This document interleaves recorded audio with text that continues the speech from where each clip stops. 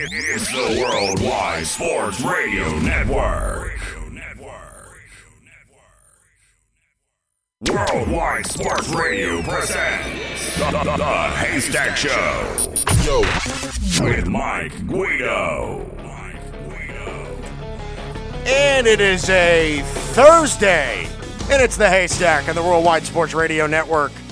We're an iHeartRadio, TuneIn Radio, WorldwideSportsRadio.com.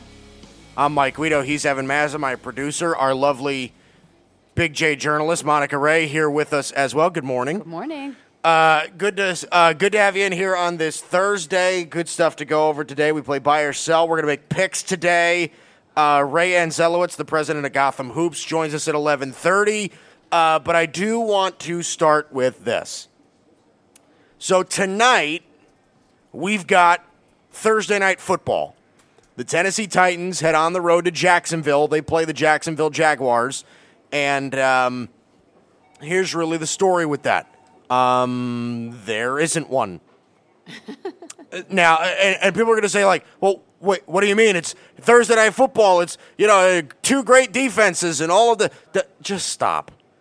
Okay. So Tennessee is favored by 1.5 on the road. They're favored by 1.5 on the road. So let's do this for a second. Let's take a look at what the storylines could be. Okay, so we all know that the NFL is a quarterback-driven league. So we have Gardner Minshew at quarterback for the Jags and Marcus Mariota for the Titans. That's what we get tonight. I'm not going to lie to you. Tonight is going to be a snooze fest. Tonight is going to be a snooze fest. If you didn't believe that the league is a quarterback-driven league now, this is more of a prediction thing. I'm predicting that this Thursday night football game will be the lowest rated of the year. This will grab the lowest rating of the year in Thursday night football. Now, that doesn't mean that it won't be a good football game. I think it'll be a plenty good football game, but expect it to be a 13-10, 12-9, whatever it is, final score. And that's really what it's going to be. Now, we are getting to the point, and I always say this because I think that the league, I don't say that defense isn't important because I do believe that it is, but we're getting to the point now in the NFL where offense is becoming the state of the league. If you are good offensively, your team will most likely be successful. And that doesn't mean that you shouldn't have a great defense. But offense is what drives today's league. This is no longer a defense-first league. We're seeing it a lot more now. There's a lot more young quarterbacks that are good and talented, a lot more wide receivers that are good and talented. You see a lot more running backs that are good and talented. This is an offense-driven league. And what we're getting tonight does not fit the terms of the league. Hence my reasoning for why it's going to be low-rated. Tennessee and Jacksonville, an AFC South matchup between the two teams that could very well easily be at the bottom of the division because why? Tennessee can't score points. They lost by 2 to Indianapolis at home by only putting up 17 points. This is not a great offensive football team. They got Derrick Henry. That's great. Marcus Mariota, they're probably moving on from him soon. Gardner Minshew is replacing Nick Foles. And Gardner Minshew put up 12 points last week against Houston. What are we going to expect, guys? What are we going to expect from this game? Listen, I don't see this drawing great ratings. It has been proven before that success in this league and the excitement about this league, at least for the recent years, have become, we want to see fireworks. We want to see fireworks. The 4 best teams last year that made it to the conference championship games were the 4 best offensive teams in football. New Orleans, the Rams, the Patriots, and the Chiefs. Those teams are all great offensively with great quarterbacks. And tonight, what we get is Marcus Mariota and Gardner Minshew. 2 quarterbacks where it's very possible where after this year, They will no longer be starting quarterbacks in this league. Gardner Minshew will definitely not be, and Marcus Mariota very well might not be by the middle of this season. Keep in mind, they got Ryan Tannehill as their backup. And it was a tight race between Mariota and Tannehill for the starting quarterback job. Tannehill outplayed Mariota in the preseason, but Mariota got the job. Because you can't – Tennessee as a franchise couldn't admit their guilt in drafting an underwhelming quarterback right there. They couldn't do it.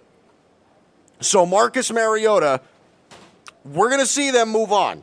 Trust me. We are going to see them move on at quarterback. And this is why I believe that tonight's game, very low rated, this isn't what the NFL, this isn't what the fans of the NFL want. Okay? We're going to see two teams that cannot score. Cannot score. And it really is an unfortunate thing. And Evan and I have had this argument before, and it's been a very classic argument of ours, because I feel offense is way more important in today's league than defense, and I keep hearing the crap that defense wins championships, sir. All of that garbage. How many points did the Patriots give up in the Super Bowl this past year? 3. There you go. I don't care. It's a high-powered Rams offense. No, that is a high-powered Rams offense. There you go. Listen, I don't care what you say, man. This is an offense-driven league.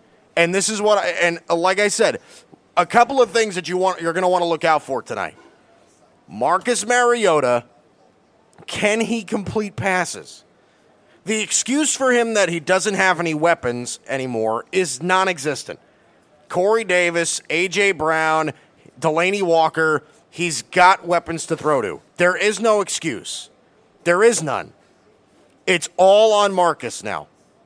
And we're going to find out, again, the 2015 draft class for quarterbacks was not great. And I think we can all agree with that. It was Jameis number 1, Marcus number 2. And both of them could be moved on from after this year. Both of them. So what you're going to see from Marcus tonight, what I think you're going to see is you're going to see a very underwhelming game. I think the Jacksonville defense is going to take over this game. I don't know if Jalen Ramsey is playing or not. I don't really care. I don't think it matters. Marcus Mariota will get moved on from. Doug Marrone said Jalen Ramsey is going to play. He is going to play. Yeah. Okay. So Marcus Mariota, and we're going to I find it amazing how many excuses that we've seen for Marcus Mariota. We make so many excuses for high draft picks in this league. Have you ever noticed that? It's always been like, Baker Mayfield's going to be a star, and Marcus Mariota doesn't have any weapons. Or, I don't know, let's go for, who is another quarterback that got drafted early? Let's go with, here's one. You ready for this? Jared Goff. I mean, listen. We say it all the time. Like, where you are drafted means your impression in the league is a little bit better, right? People tend to trust your talent more. I'll be honest with you. Marcus Mariota, I think at this point in his career, he hasn't developed. He's one of the more underperforming quarterbacks in the entire league. I mean, the guy's a bottom quarter of the league quarterback, I think. I really do believe that. Give me Marcus Mariota in like the 25-26 range as far as starting quarterbacks. And we're going to keep making excuses for him. He doesn't have any offensive weapons. All right. Yes, he does. He's got a good coach with good culture. And do you realize that Tennessee's defense is great? Tennessee's offensive line is great. They've got weapons. They have a running game. What are they missing? Quarterback. It's not working. It isn't working. This is better than a 7-9 football team, which is what they seem to be, what it looks like every year. 7-9. Marcus Mariota, in the 5 years that he's been the starting quarterback for the Tennessee Titans, he's 28-29 as a starter. It isn't working. It isn't working. And Tennessee has had talented rosters. They've had talented rosters, and it isn't working. But like I said, low-rated football game tonight. Very low. I'm not excited about it. You shouldn't be either. I'm going to watch it because I have to talk about it tomorrow. But listen, I'm not excited about this football game. This will be a snooze fest. Snooze fest. I'm not excited. All right. Coming up next, Ray Anzelowitz, Gotham Hoops. He joins us. It's going to be 11:30. Ray joins us, gives us his thoughts. He primarily is our NBA guy. We're going to bring him on to answer some questions about the NFL. Plus, like I said, there are some underlying stories going on in the NBA. I do want to touch on some of those with him. That's coming up next. It's the Haystack on the Worldwide Sports Radio Network. You're listening to the Worldwide Sports Radio Network. You're listening to the Haystack Show on the Worldwide Sports Radio Network. Good to have you back. It's the Haystack on the Worldwide Sports Radio Network. Plenty of stuff to go over today. Good to have you in on a Thursday. You said, Evan, that it's Wii Sports Thursday today because we forgot about it yesterday? I'm making it Wii Sports Thursday today. Wii Sports Thursday.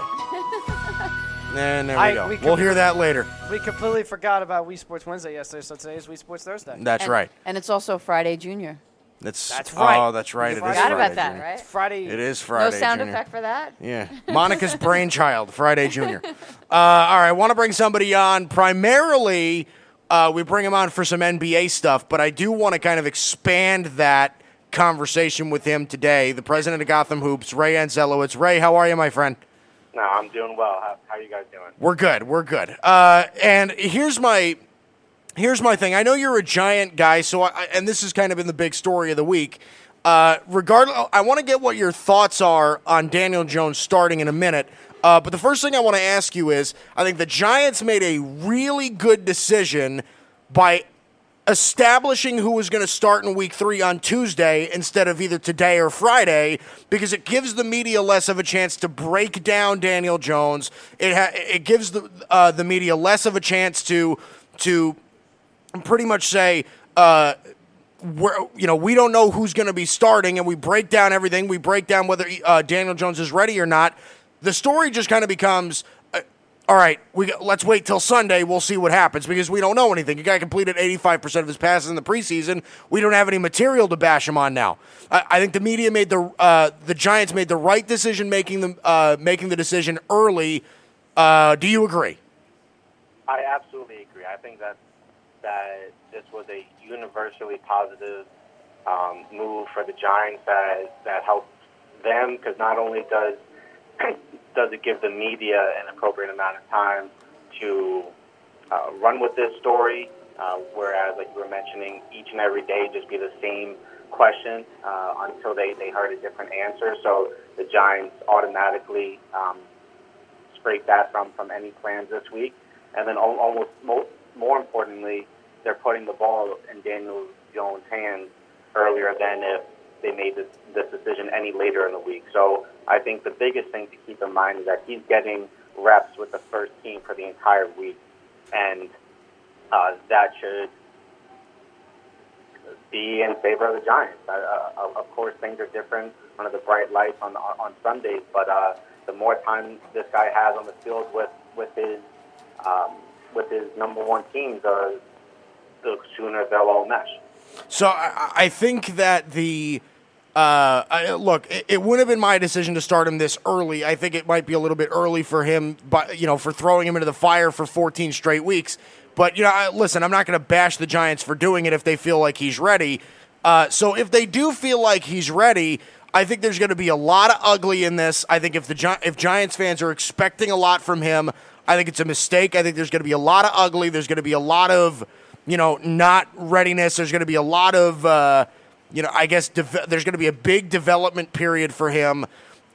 What do you think that Giants fans should expect from Daniel? I think from today, Daniel Jones is better than Eli Manning. I think he's less limited than he is, but I don't think that you should expect much. Do you agree? I do, to a degree, and I can't necessarily argue anything against what you just brought up. All I'll say is that there's another layer to it as far as a Giants fan, I believe that I know that we've been watching for football, and I think that that trend was going to continue, and even it may very well head in that same direction until we're back in playoff contention, which is hopefully sooner than later. But the point I'm trying to make is, if we're going to watch that football, I'd rather our young, aspiring QB be under center than the 38-year-old, because at least then Daniel Jones is developing his game, and the only way you get better is by being thrown in those situations. So to bring it full circle, if we're going to be bad, I'd rather be bad moving forward with our new quarterback. And I think that is possibly a shared sentiment with other Giants fans and hopefuls. And I don't think that this is that the light switch has been turned on, where we're now heading in a complete 180. There's still going to be a significant learning curve. But again, if we're going to lose games, I'd rather our young rookie get those reps, and because I think that's going to be more beneficial for the Giants long term. Do you think him having I would say, an average to below average offensive line and a lack of I would say a lack of elite receivers, because I don't think Sterling Shepard's a 1, I think he's a 2, and I think he's about an average 2. I think Golden Tate, when he comes back from suspension, is kind of past his best days. I think he's probably another average to below average 2 at this point in his career. I know he's got Barkley and I know he's got Ingram, but it reminds me a lot of Jared Goff. Goff had Gurley with no offensive line and no receivers, and he still struggled, and we still don't know if Pat Shurmur can call plays. Listen, I think that, in my opinion, I think you're kind of throwing him into the fire a little bit because he doesn't have that much to work with. Do you think that could stint his development going forward? Not necessarily, and I'm hopeful every week that we'll have a formidable receiver on the sidelines, or hopefully at least 2. We've been played with the Yankees injury bug, even though we don't have the backups that they seem to have. So with all that said, it seems like, so obviously Golden State will be back in 2 weeks, which I think adds another wrinkle into the decision making now. I think holding off on benching Eli would have been more difficult as these assets were returning. So you do it now, you potentially get Sterling Shepard back on Sunday, as well as the rookie Slayton, and we'll see. So I don't think it will hinder his development. It's gonna have him. The Giants are gonna need Jones to do more with less. So when the time comes that they have a star receiver again, Jones will already, his development would have skyrocketed, and again, this is far down the line potentially. I mean, even though the Giants are going to be in line to draft a guy like Jerry Jeudy, but that's for another discussion. So I think Jones will be fine with the pieces he has on the field. And one thing I don't want people to forget about is his ability to make plays with his feet. I think he's an undervalued rusher with the ball, whether it's avoiding sacks or just picking up a few yards. And I think that's something that at least I'm excited to see him develop, is just his ability to make plays with the ball in his hands. So I want to kind of shift over to the NBA. I haven't talked NBA in a while, so I want to kind of catch up a little bit on these stories. So Team USA, and I know that not a lot of people care about World Cup basketball right now. I know that it's right in the thick of football season. I know that not a lot of people care about this, but I think what happened to Team USA in the World Cup, I think, kind of spells something to where the NBA, it seems like to me these NBA players want to play basketball less. For some reason, it just seems like, all right, I'm going to keep myself healthy for the regular season, keep myself healthy for the playoffs. As long as I can make my money and do all that, then, necessarily playing the game of basketball is a little bit less important. and it's a little troubling to me. It really is a little bit troubling to me because it never used to be this way. It never used to be where you used to skip Team USA. If you got an invite to Team USA, there would be like a handful of players that would say no, but the overwhelming majority of them would actually accept the invite and play and make the team and actually compete at that level. I think it's a little bit troubling. What are your thoughts? There's a few different ways to look at this. I know that this has been a buzzword as of late, but I truly do believe that at least a portion of this can be contributed to what we're calling nowadays load management. And we've seen the same couple of teams in the finals with the exception of Toronto this year, but even they've had a guy like Kawhi who's played in a couple of finals in recent memory. And why I bring that up is FIBA recently changed their slot or when they're penciled in before the Olympics. And I think some players are wary of donating 2 whole off-season or 2 entire summers to Team USA. And there's no doubt about it, there's no silver lining that they undoubtedly put the Olympics over the World Cup. The FIFA World Cup is a world-renowned event, and there's nothing like it. The FIBA World Cup doesn't measure up to it, and while it's still an accomplishment to win, and kudos for Spain to come home with the gold, but these guys have Olympics in their mind. And someone like Steph Curry, who apparently recently has already committed to playing in next year's Olympic team, he already won 2 World Cup gold medals. And for him, I don't blame him. This is someone that hasn't had a summer in the past couple of years, for at least almost half a decade now. And I think that a lot of these guys don't see the reward outweighing the risk when it comes to playing in an international event that isn't the Olympics. So, not to just get too far ahead of ourselves, but I think that people need to start visualizing what this Olympic team could be, because truthfully, it can be scary is an understatement. It could be a polarizing roster heading into next year's Olympics. So I'm glad international teams had their fun in this World Cup, and credit again to Spain and those great team guys like Luis Scola, Anderson Varejao, a couple of former NBA players getting it done, Leandro Barbosa, another getting it done in this world stage. But 2020 is coming, and this USA team is going to be out for redemption for what their or what their NBA comrades weren't able to accomplish. Yeah, I think that's an interesting way to look at it. I really haven't looked at it from the load management standpoint, and it's surprising that I haven't, because it is such a common topic for that. Now, look, we keep giving this guy a platform, Ray. We keep giving this guy a platform. I mean, the guy's got a reality TV show now, but this was a really, I would say, stunning moment from what I saw from this. So you know exactly who I'm talking about, right? LeVar Ball, who, big baller brand, big ball brothers, all that, all of that stuff, sitting down in a kitchen with Lonzo and basically saying, listen, the brand is doing just fine. You're damaged goods, all of that stuff. I'm listening to all of to him say all of this. I'm just like, listen, if you want to, I don't have necessarily a problem with him being honest with his kid, but there's a difference between being honest with your kid and being honest with your kid on national television.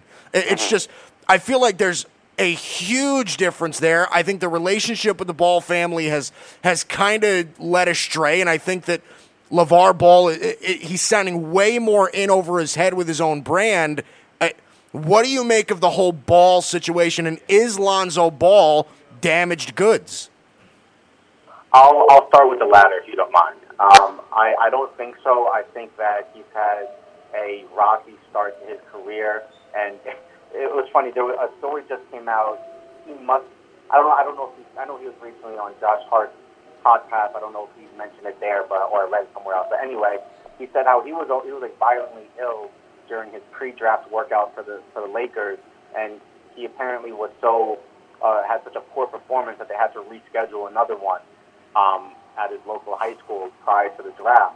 And that, from what I can register, that's certainly not the norm, where not even a lottery pick, but someone in contention for the number 1 overall pick had such a bad performance in a private solo workout that they had to reschedule another one. And I just mentioned that tidbit because it seems like even before he was drafted, even before he wore the purple and gold, he had to fight uphill battles, and some of those that were maybe out of his control. Granted, I mean, we all we can't necessarily predict every time we're going to get sick. We can't predict. These guys can't predict when they're going to twist their ankle or get hurt, and there's a lot of money in predicting that sort of thing nowadays. Right. But that's a conversation for another day. So I don't think he's damaged goods. The more I think about where he is, I think that this New Orleans team is a match made in heaven for a guy like Lonzo, and they're almost worthy enough of buying the league pass. And then of course you throw Zion Williamson into the mix, but this is going to be a fun, dynamic team to watch, and I think Lonzo's going to feel right at home. And then reverting back to the Ball family, I think we saw the climax with him getting the shoe out, with the other brothers healthy and playing ball overseas, and now they're coming to a hard fall. I think it opened the door, showing us that LeVar may treat his sons almost as if they're a commodity or an asset at times, and hence that line. That's what I took away from it. It's disappointing to hear that. There's no doubt about it that there's a lot of tension, and I'm sure there's even more that is said and done behind the scenes. But I'm not overly surprised that there was some sort of dialogue like we just heard. So hopefully they can just move on from it. LaMelo was in Australia doing his thing so far, and it'll be a big year for him. He'll draw a lot of NBA scouts to go see him, and hopefully they'll be two Ball brothers in the NBA in a couple of years. Well, hey, listen, look, I never doubted the Ball brothers' talent. I mean, and I actually kind of feel bad for the middle brother, LiAngelo, just because he seems like he's so much more inferior as a basketball player than Lonzo and LaMelo are. But let me just get into this, too. He didn't do himself any favors with the incident last year. So I agree, but he needs to be doing the opposite of that. He needs to be shooting in the gym instead of doing some ill-advised. Right, he needs to not be robbing Chinese stores. That I completely understand. Now, hey, listen, but here's my thing, right? Is like you brought up the Josh Hart interview with Lonzo and everything like that, and I think that's a good point to bring up, because one of the things that he said in that interview also was, listen, Lonzo would be wearing these Big Baller brand shoes, and he said they would literally fall apart as they'd make it through a quarter, and then I'd have to change them out. He's like, these shoes were just not ready to go. They just weren't ready. And we had heard it so many different times from people that have actually ordered the shoes that aren't professional, basketball players. They were just kind of buying them. They have a high price. They were like $500. Mm-hmm. And people were saying, like, look, they look counterfeited. They don't look like they're good shoes. You could see the glue stains. You could tell the material was cheap. It was just it wasn't great. There was a whole thing with Alan Foster and everything about that. I mean, we know that we don't like talking about the Ball family as it is, but it just and I never doubted LeVar Ball's intent. I don't think LeVar Ball is doing this with his kids with bad intentions. I really do think that he's trying to elevate them and do this for them. I don't doubt that. But my thing is that if you are trying to push this forward, you can't say that they're damaged goods if this could essentially be your fault. And as far as him telling Lonzo Ball that this is damaged goods, I mean, Lonzo was being right up honest with him too. Saying, listen, it isn't just me that's saying the brand is kind of out there. Everybody else is. It isn't my fault. I think this whole thing is a very messy, sticky situation with them. I don't know. I kind of lost a little bit of respect. I really did. For the family as a whole? I would primarily for LeVar. I would, and you've known me as much as I've talked about this. For the extent that I've talked about this, I've primarily given LeVar Ball the benefit of the doubt. but now I don't know if I can, right? Can I? Yes, and I'll tell you why. And I'm hoping that you can appreciate this. So how I also look at it is Lonzo, in a way, insult, or at least LeVar took it as an insult to his figurative baby. And I consider Gotham Hoops an entrepreneurial baby, as I'm sure you do with the Haystack Show. Right. And I think how LeVar reacted to his baby being insulted was he insulted his own baby. And I don't know if that was necessarily the best approach, but that's just the way that I look at it. So I think he had a poor choice of words, but he reacted how he saw fit, and someone was insulting his brand, and he retaliated by insulting what he had, his own child. So it's just an interesting. Yeah, no, it is an interesting story. I do want to touch on something else too, right? Because, and we're seeing this a lot now too. We're seeing a lot of these lists being made. You know, the NBA kind of, when we get into like August and September, the NBA does not really have a ton of stories. So publications and NBA writers come out with these lists of, greatest players of the 2010s and, the greatest small forwards of all time. And they come out with all these different stories, and they update them every year, and they do all this stuff, right? So but what I recently saw is that a lot of NBA writers are getting in on this same story where they have like the GOAT conversation for the current decade. So for the 2010s, they're saying, all right, so the three primary players that we're looking at in this decade are LeBron, Steph Curry, and Kevin Durant. And I'm thinking to myself, I feel like we're kind of disrespecting Kawhi Leonard by not having him on that list. What are your thoughts on that? Because I think that I don't think it's wrong to have LeBron, Steph, and Kevin Durant, but Kawhi has to make it on that list, doesn't he? 100%. And if it's not one LeBron, two Steph, it needs to be 3A KD and 3B Kawhi. Because there's no way you can have a discussion about the best players or the best impact, most valuable guys in this decade and not have Kawhi mentioned, especially after what he did this past year. You can make an argument that, and I know there's a little bit more to it because it was Cleveland, but what LeBron did for Cleveland a couple of years ago with the depleted Cavs roster and what Kawhi did this year, both getting their teams over the hump against the Warriors, I don't think they're that different. And of course, coming back, the way the Cavs did it is pretty monumental. But I agree. There's no way around it that you can't you can't have Kawhi join those guys on that type of list. All right, Ray Anzelowitz, president of Gotham Hoops. It's always good to have you on, Ray. We look forward to having you on again, Ray. Thanks. No, I appreciate it. Take care, guys. Ray Anzelowitz, he always has good stuff. Look, he's like my go-to NBA guy. He's definitely and I know he's a huge Giants fan, so I know he texted me. He said, listen, I want to get in on this Daniel Jones thing, so I wanted to get his thoughts on that too. So Ray Anzelowitz, good guy to talk to. All right, let's throw it over to the news with our not interim, our regular Big J journalist, Monica Ray, here on a Thursday. All right, so Daniel Jones, he's starting his new era in the Giants, but what does that mean for Eli Manning? Do you think maybe he'll take a trade? This is the last year of his contract. Do you think he wants to play?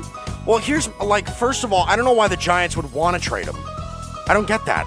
Yeah. I don't get, first of all, there's a bunch of reasons why I don't think this would work, okay? First of all, if you're an opposing team, if you are any of the other 31 teams in the entire National Football League, why would you want Eli Manning? Well, first of all, Eli Manning isn't good anymore. He just isn't. What upgrade is he over your backup? I don't think he is one. Well, they say he's an average quarterback, and he's not average. There's lots of teams that could use a quarterback. There's no way he's average anymore. He's below average? I would say so, yeah. Oh, yeah. Look, Eli, and I'm pretty sure Evan can agree on this too, Eli's just done. I mean, Eli, I think more than any other aged veteran quarterback in the league, he looks like he's the most ready to retire. Well, Eli just looks done. It just looks like he's lost his fastball. Now, I don't know. One of the reasons why I felt like I was a little surprised they made the move was because he played well against Dallas, relatively well against Dallas. Buffalo was a struggle, but a lot of quarterbacks are going to struggle against the Bills this year. In terms of a trade, I don't think if Eli wants a trade, then the Giants should do their due diligence and find him a spot. At least, that's what they show him. I don't think he's going to ask for a trade. I think since this is the last year of his contract, he is 38 years old, going to be 39 in January. I think after this year he's going to retire, and he'll finish his career as a Giant. I think Eli's a team guy. He's a Giant for life.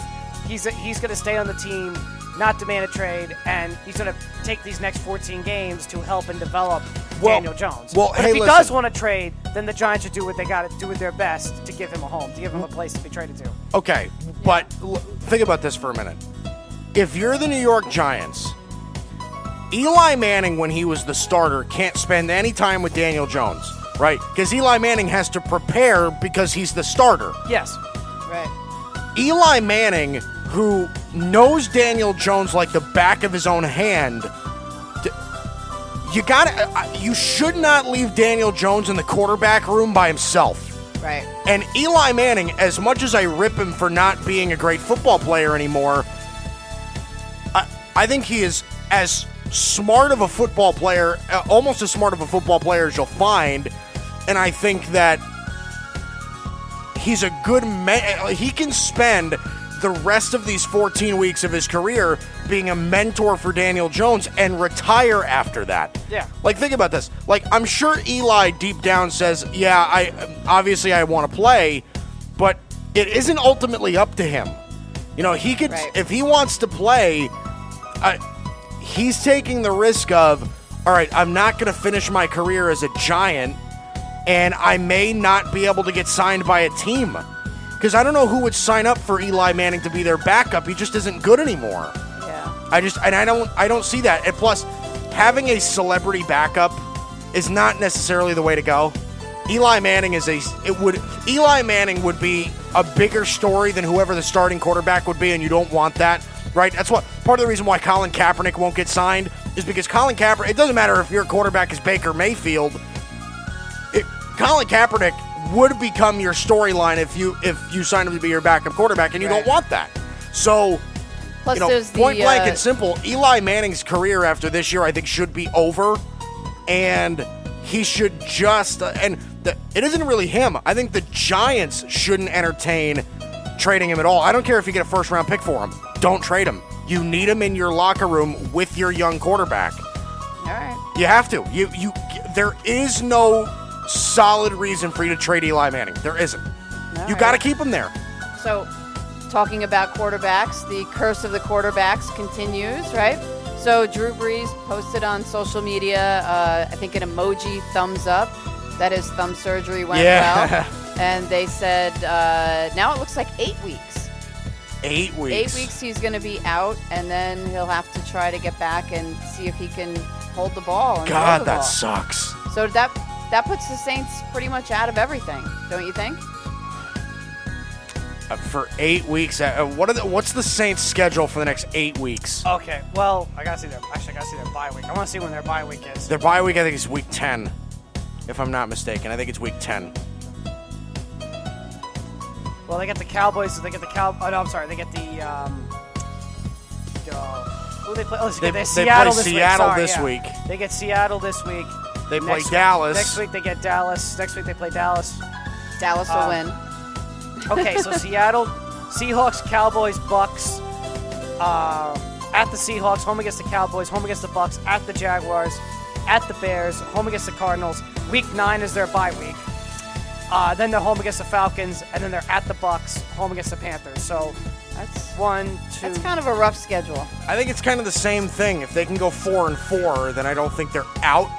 Because think about this, like the NFC South was supposed to be like the best division in football. We were supposed Atlanta's going to come back with the injuries, and Carolina's all talented now, and New Orleans is great. You're looking at November 17th against the Bucks or November 24th against the Panthers.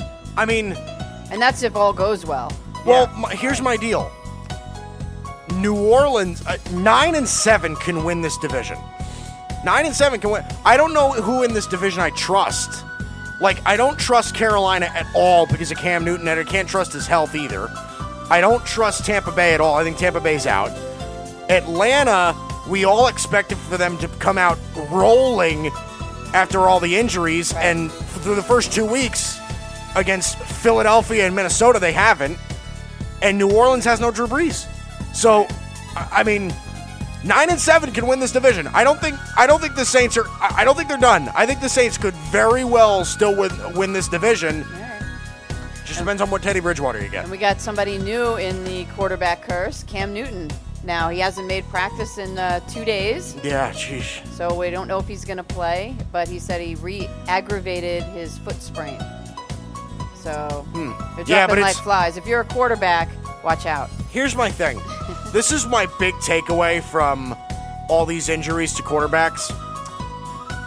So all these quarterbacks are getting hurt, but somehow we can't have them play in the preseason. It's the preseason thing. We got to cut down the preseason. Yeah, I don't understand. All these guys are getting hurt in week 2. Right. I mean, maybe they should have played. Right. Seriously, preseason is there for a reason. You have to get your body prepared for the year. And if you can't do that, then you can't play. I don't know. I think it's very simple. Very simple. All right. All right. That's the news. Big J journalist Monica Ray here on a Wii Sports Thursday. Even though it really shouldn't be Wii Sports Thursday, but because we missed Wii Sports Wednesday.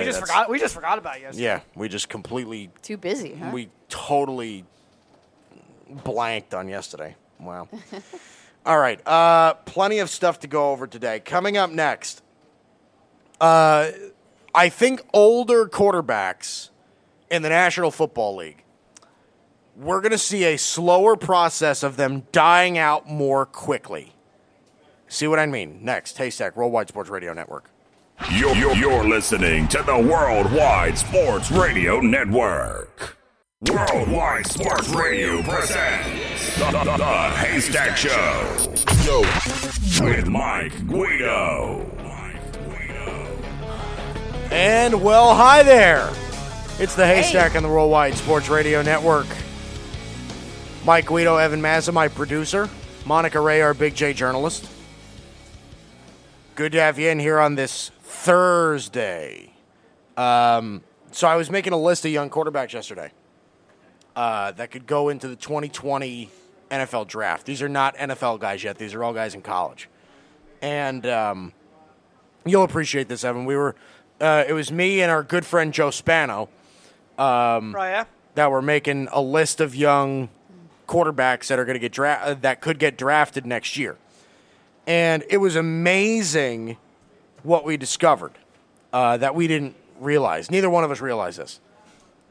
There are realistically, are you ready for this? Go for it. 7 quarterbacks that could go in the first round. You've got Tua. You've got Joe. Tua, Herbert, Fromm, Jake Fromm, Joe Burrow, Steven Montez. No. Jacob Eason? I would go here. Hang on. Here we go. Tua, Herbert, Fromm, Burrow, Joe Burrow, Jacob Eason, Ellinger. No. Jalen Hurts, and who was the other one? Hang on. It was Jordan Love, Utah State. Jordan Love. So those 7 guys, I think, have a realistic shot at getting drafted in the first round. Now, of course, all of those guys won't go in the first round, but at the end of the process, we're looking at 7 guys with that potential, with possible first-round grade potential.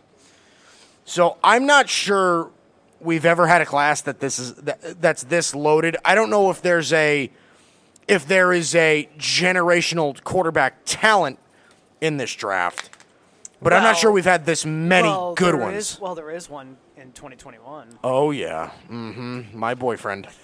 Mr. Lawrence. But I think this is going to be a trend. This is going to start being a trend now. We always say that it's a quarterback-driven league, which it is. Nobody's wrong when they say that. But have we noticed that not very many teams need one? Think about it. Think about it around the league. The NFL is loaded with guys that can play. Yeah, it kind of gives me the idea that some of these older quarterbacks are going to die out of the league sooner than they usually have. Okay, so like think about this. Big Ben is what, 36 or 37? Yeah, it's going to be 37. He's going to be 37. He just had a season-ending injury. Pittsburgh could very well look at one of these quarterbacks and be like, we're just going to move on from Big Ben. But they have Mason Rudolph. It all depends on what they see in Mason Rudolph. Right, and no, you're right. They drafted Rudolph in the 3rd round a year ago. Right. They obviously saw something in him. So what I'm saying is that because there are so many good young college quarterbacks, I feel like the older NFL quarterbacks are going to become like pitchers in Major League Baseball, where we're happy for, we'll be happy with you till you reach like 33, 34 years old, but we want to get rid of you before your downturn. You know what I mean? And we'll move on to something else. And I know people are going to be just like, oh, come on, Mike. Once you get a quarterback, you don't give him up. Well, you're not really. You draft a quarterback when he's 22 or 23 years old. You have him for 10 years, and then you filter him out. What about this strategy? I've seen this strategy get thrown a lot, and I think the Patriots kind of do it. Because there's not enough room for these guys, Ev. No, there isn't. No, but I've seen this strategy get thrown around, and I think the Patriots have done it before. Drafting a quarterback every year, like in the 2nd and 3rd rounds. Even if you have one, you draft one every year. No, I'm not in on that. I disagree with that too, but I want to kind of like throw that strategy in because I don't think. Here's my thing on that. If every team lived by that philosophy, it feels like a wasted draft pick, right? If you feel like you have one. Well, no, it isn't even that. But that strategy would work if only one team in the NFL was doing it. If one team in the NFL said, okay, we're going to draft a quarterback in the 2nd round of every single draft until we get our guy, no matter what. No, but even if you have your guy, you still pick one like 3rd, 4th, whatever. Sure, round. And that's fine. That's fine.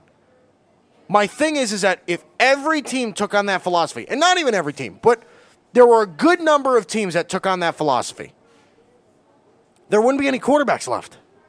You'll be drafting 25 quarterbacks deep in the college ranks, a guy that isn't going to make anything in the NFL because he's a quarterback. There aren't that many NFL-ready quarterbacks in the league. There just aren't. So if every team said, okay, we're going to get in the 2nd round, we're going to draft our quarterback, and 20 quarterbacks get drafted in the 2nd round, you're going to be getting guys that should be UDFAs or 7th-round picks drafted in the 2nd round, and you waste the 2nd-round pick. Like, that strategy works if one team in the NFL did it. If 15, 16 teams in the NFL did it, you'd have 20 quarterbacks going in the first 2 rounds. You're going to run out of quarterbacks. I don't think there are enough for teams to do that. No. Where it isn't a wasted draft pick. That's why I also feel like it's a wasted draft pick, because if you feel you have your guy and you got him, if you feel you have your guy, you want to build your team around him and not pick an insurance just in case. My argument will remain like this, and I've kind of clarified my argument. I'm going to clarify it again. Okay, I don't care who has the number 1 pick. I don't care who has it. I don't care. Next year in 2020, or 2 years from now in 2021, whoever's the number 1 pick, I don't care who your quarterback is, you're taking Trevor Lawrence. I don't care. I don't care if Russell Wilson is your quarterback, you're taking Trevor Lawrence. I also think if a contending team say they has the number 1 pick, you can leverage that, because if you feel like you have a quarterback, but you can leverage that and someone trades up. But like if Cleveland has the number 1 pick, if Cleveland has the number 1 pick, move on from Baker Mayfield and take Trevor Lawrence. Now, Cleveland could do that because that's same thing with the Jets. Move on from, and I love Sam Darnold. You know how much I love Sam Darnold. If you get Trevor Lawrence at the number 1 pick, move on from Sam Darnold. Well, that's the thing, though. Like Darnold and the Jets and the Browns are actually different to that, because there are a lot of teams that quit on their quarterbacks after 3 years. I mean, there are a lot of teams that quit on their quarterback after a year or 2 years. After 3 years, if the Jets and Browns have the number 1 overall pick, and they say, okay, this is not working with Darnold / Baker Mayfield, oh, we got this other young guy coming up named Trevor Lawrence. We think he's going to be the next big thing. Then you take him, and then you offer up Darnold or Mayfield, because then you say, well, after 3 years, it's just not working, right? Because that's 3 years out there of 3 or 5 years of their rookie contracts. 3 of their 5 years of their rookie contracts. So they could say, well, it's not working out. Here's because we obviously have the number one overall pick. We're going to take Trevor Lawrence, and we're going to move on from Darnold Baker. It's different with a team like with a rookie quarterback, rookie contract, than a team that has an established quarterback. You know what I mean? Well, here's my thing, is that we've got this year, and Spano and I went through this list, and we said, okay, legitimately, there are 7 quarterbacks that can go in the first round. And then we made a list of the rest of the guys that can go from rounds 2 to round 7. Mm-hmm. And there's, 12 more of those guys, right? Mm-hmm. So KJ Costello and Nate Stanley and Patterson? Shea Patterson, right? There's Steven Montez, who you said before. Mm-hmm. Lewerke from Michigan State. Yeah, plenty of guys. Ellinger from Texas. Yeah, plenty of guys. Sure. But my thing is that this is why I think, because we're seeing this progressively go on and on and on. And I don't think I'm overreacting to a strong quarterback class. Because, of course, that not all those guys are going to work out, and not all the guys in the NFL are going to work out. We don't know if Trubisky will work out, or Allen, or Rosen, or any of those guys are going to work out. So teams are going to need quarterbacks. There will always be a team or two with a desperate quarterback need per year. Mm-hmm. But if you've got 6 or 7 first-round graded quarterbacks coming out, and we're going to start seeing this year after year after year, there just isn't enough room for these guys to play. I mean, you have teams like the New Orleans Saints. I mean, you have teams like the Saints and the But that's what I mean, is like, instead of waiting till your quarterback is 39 or 40 to draft his replacement, you draft him while your quarterback's 33. Well, technically, New England did now, Brady was 35, 36 or something like that when they drafted Garoppolo.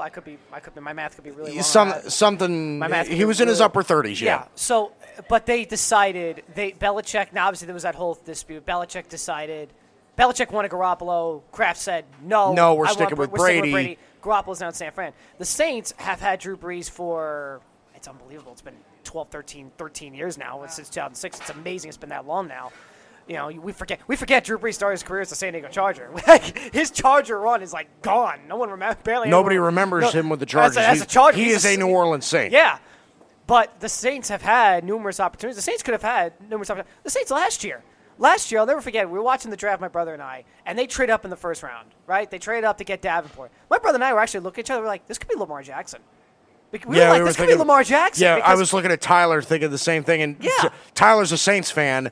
And he was like, oh, God, no. And then he took Marcus Davenport, and he was like, okay, all right, I can live with that.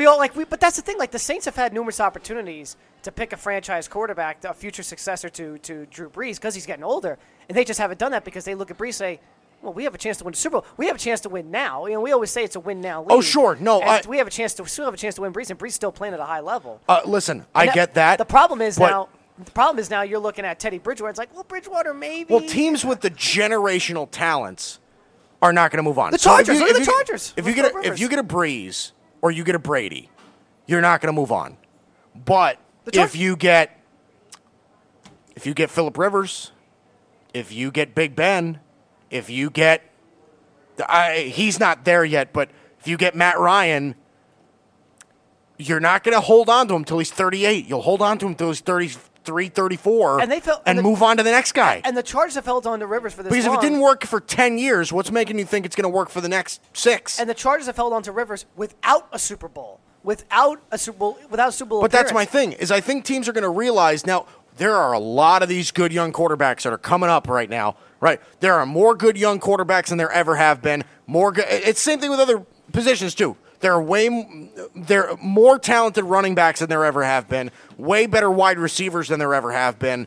I mean, players especially on the offensive side of the football are getting breeded so differently. They're just so good. They are so good. And with that, what I'm saying is why wait for your quarterback to have that steady decline? You know what I mean? dump him after you've gotten his best. And once you see him starting to go down, draft his replacement. And that's what I think is going to start happening. Because if you're seeing the surplus of young quarterbacks, you're going to start seeing, all right, well, we're going to hang on to our quarterback. We've had him for 10 years. But we drafted him when he was 23. We'll trade him when he's 33, 34. And then we'll just move on to the next guy. And listen, if you can get 10 years out of a quarterback and he starts winning Super Bowls and he becomes generational, he becomes Brady, he becomes Breeze, he becomes, Brett Favre, he becomes one of those guys, Peyton Manning, then, yeah, don't move on. But if you have Big Ben and you have Phillip Rivers and you have, like, those second tier of guys, then, yeah, why not? If you have the assets to say, all right, well, we can keep Big Ben on his steady decline, or we can draft Justin Herbert, then take Justin Herbert.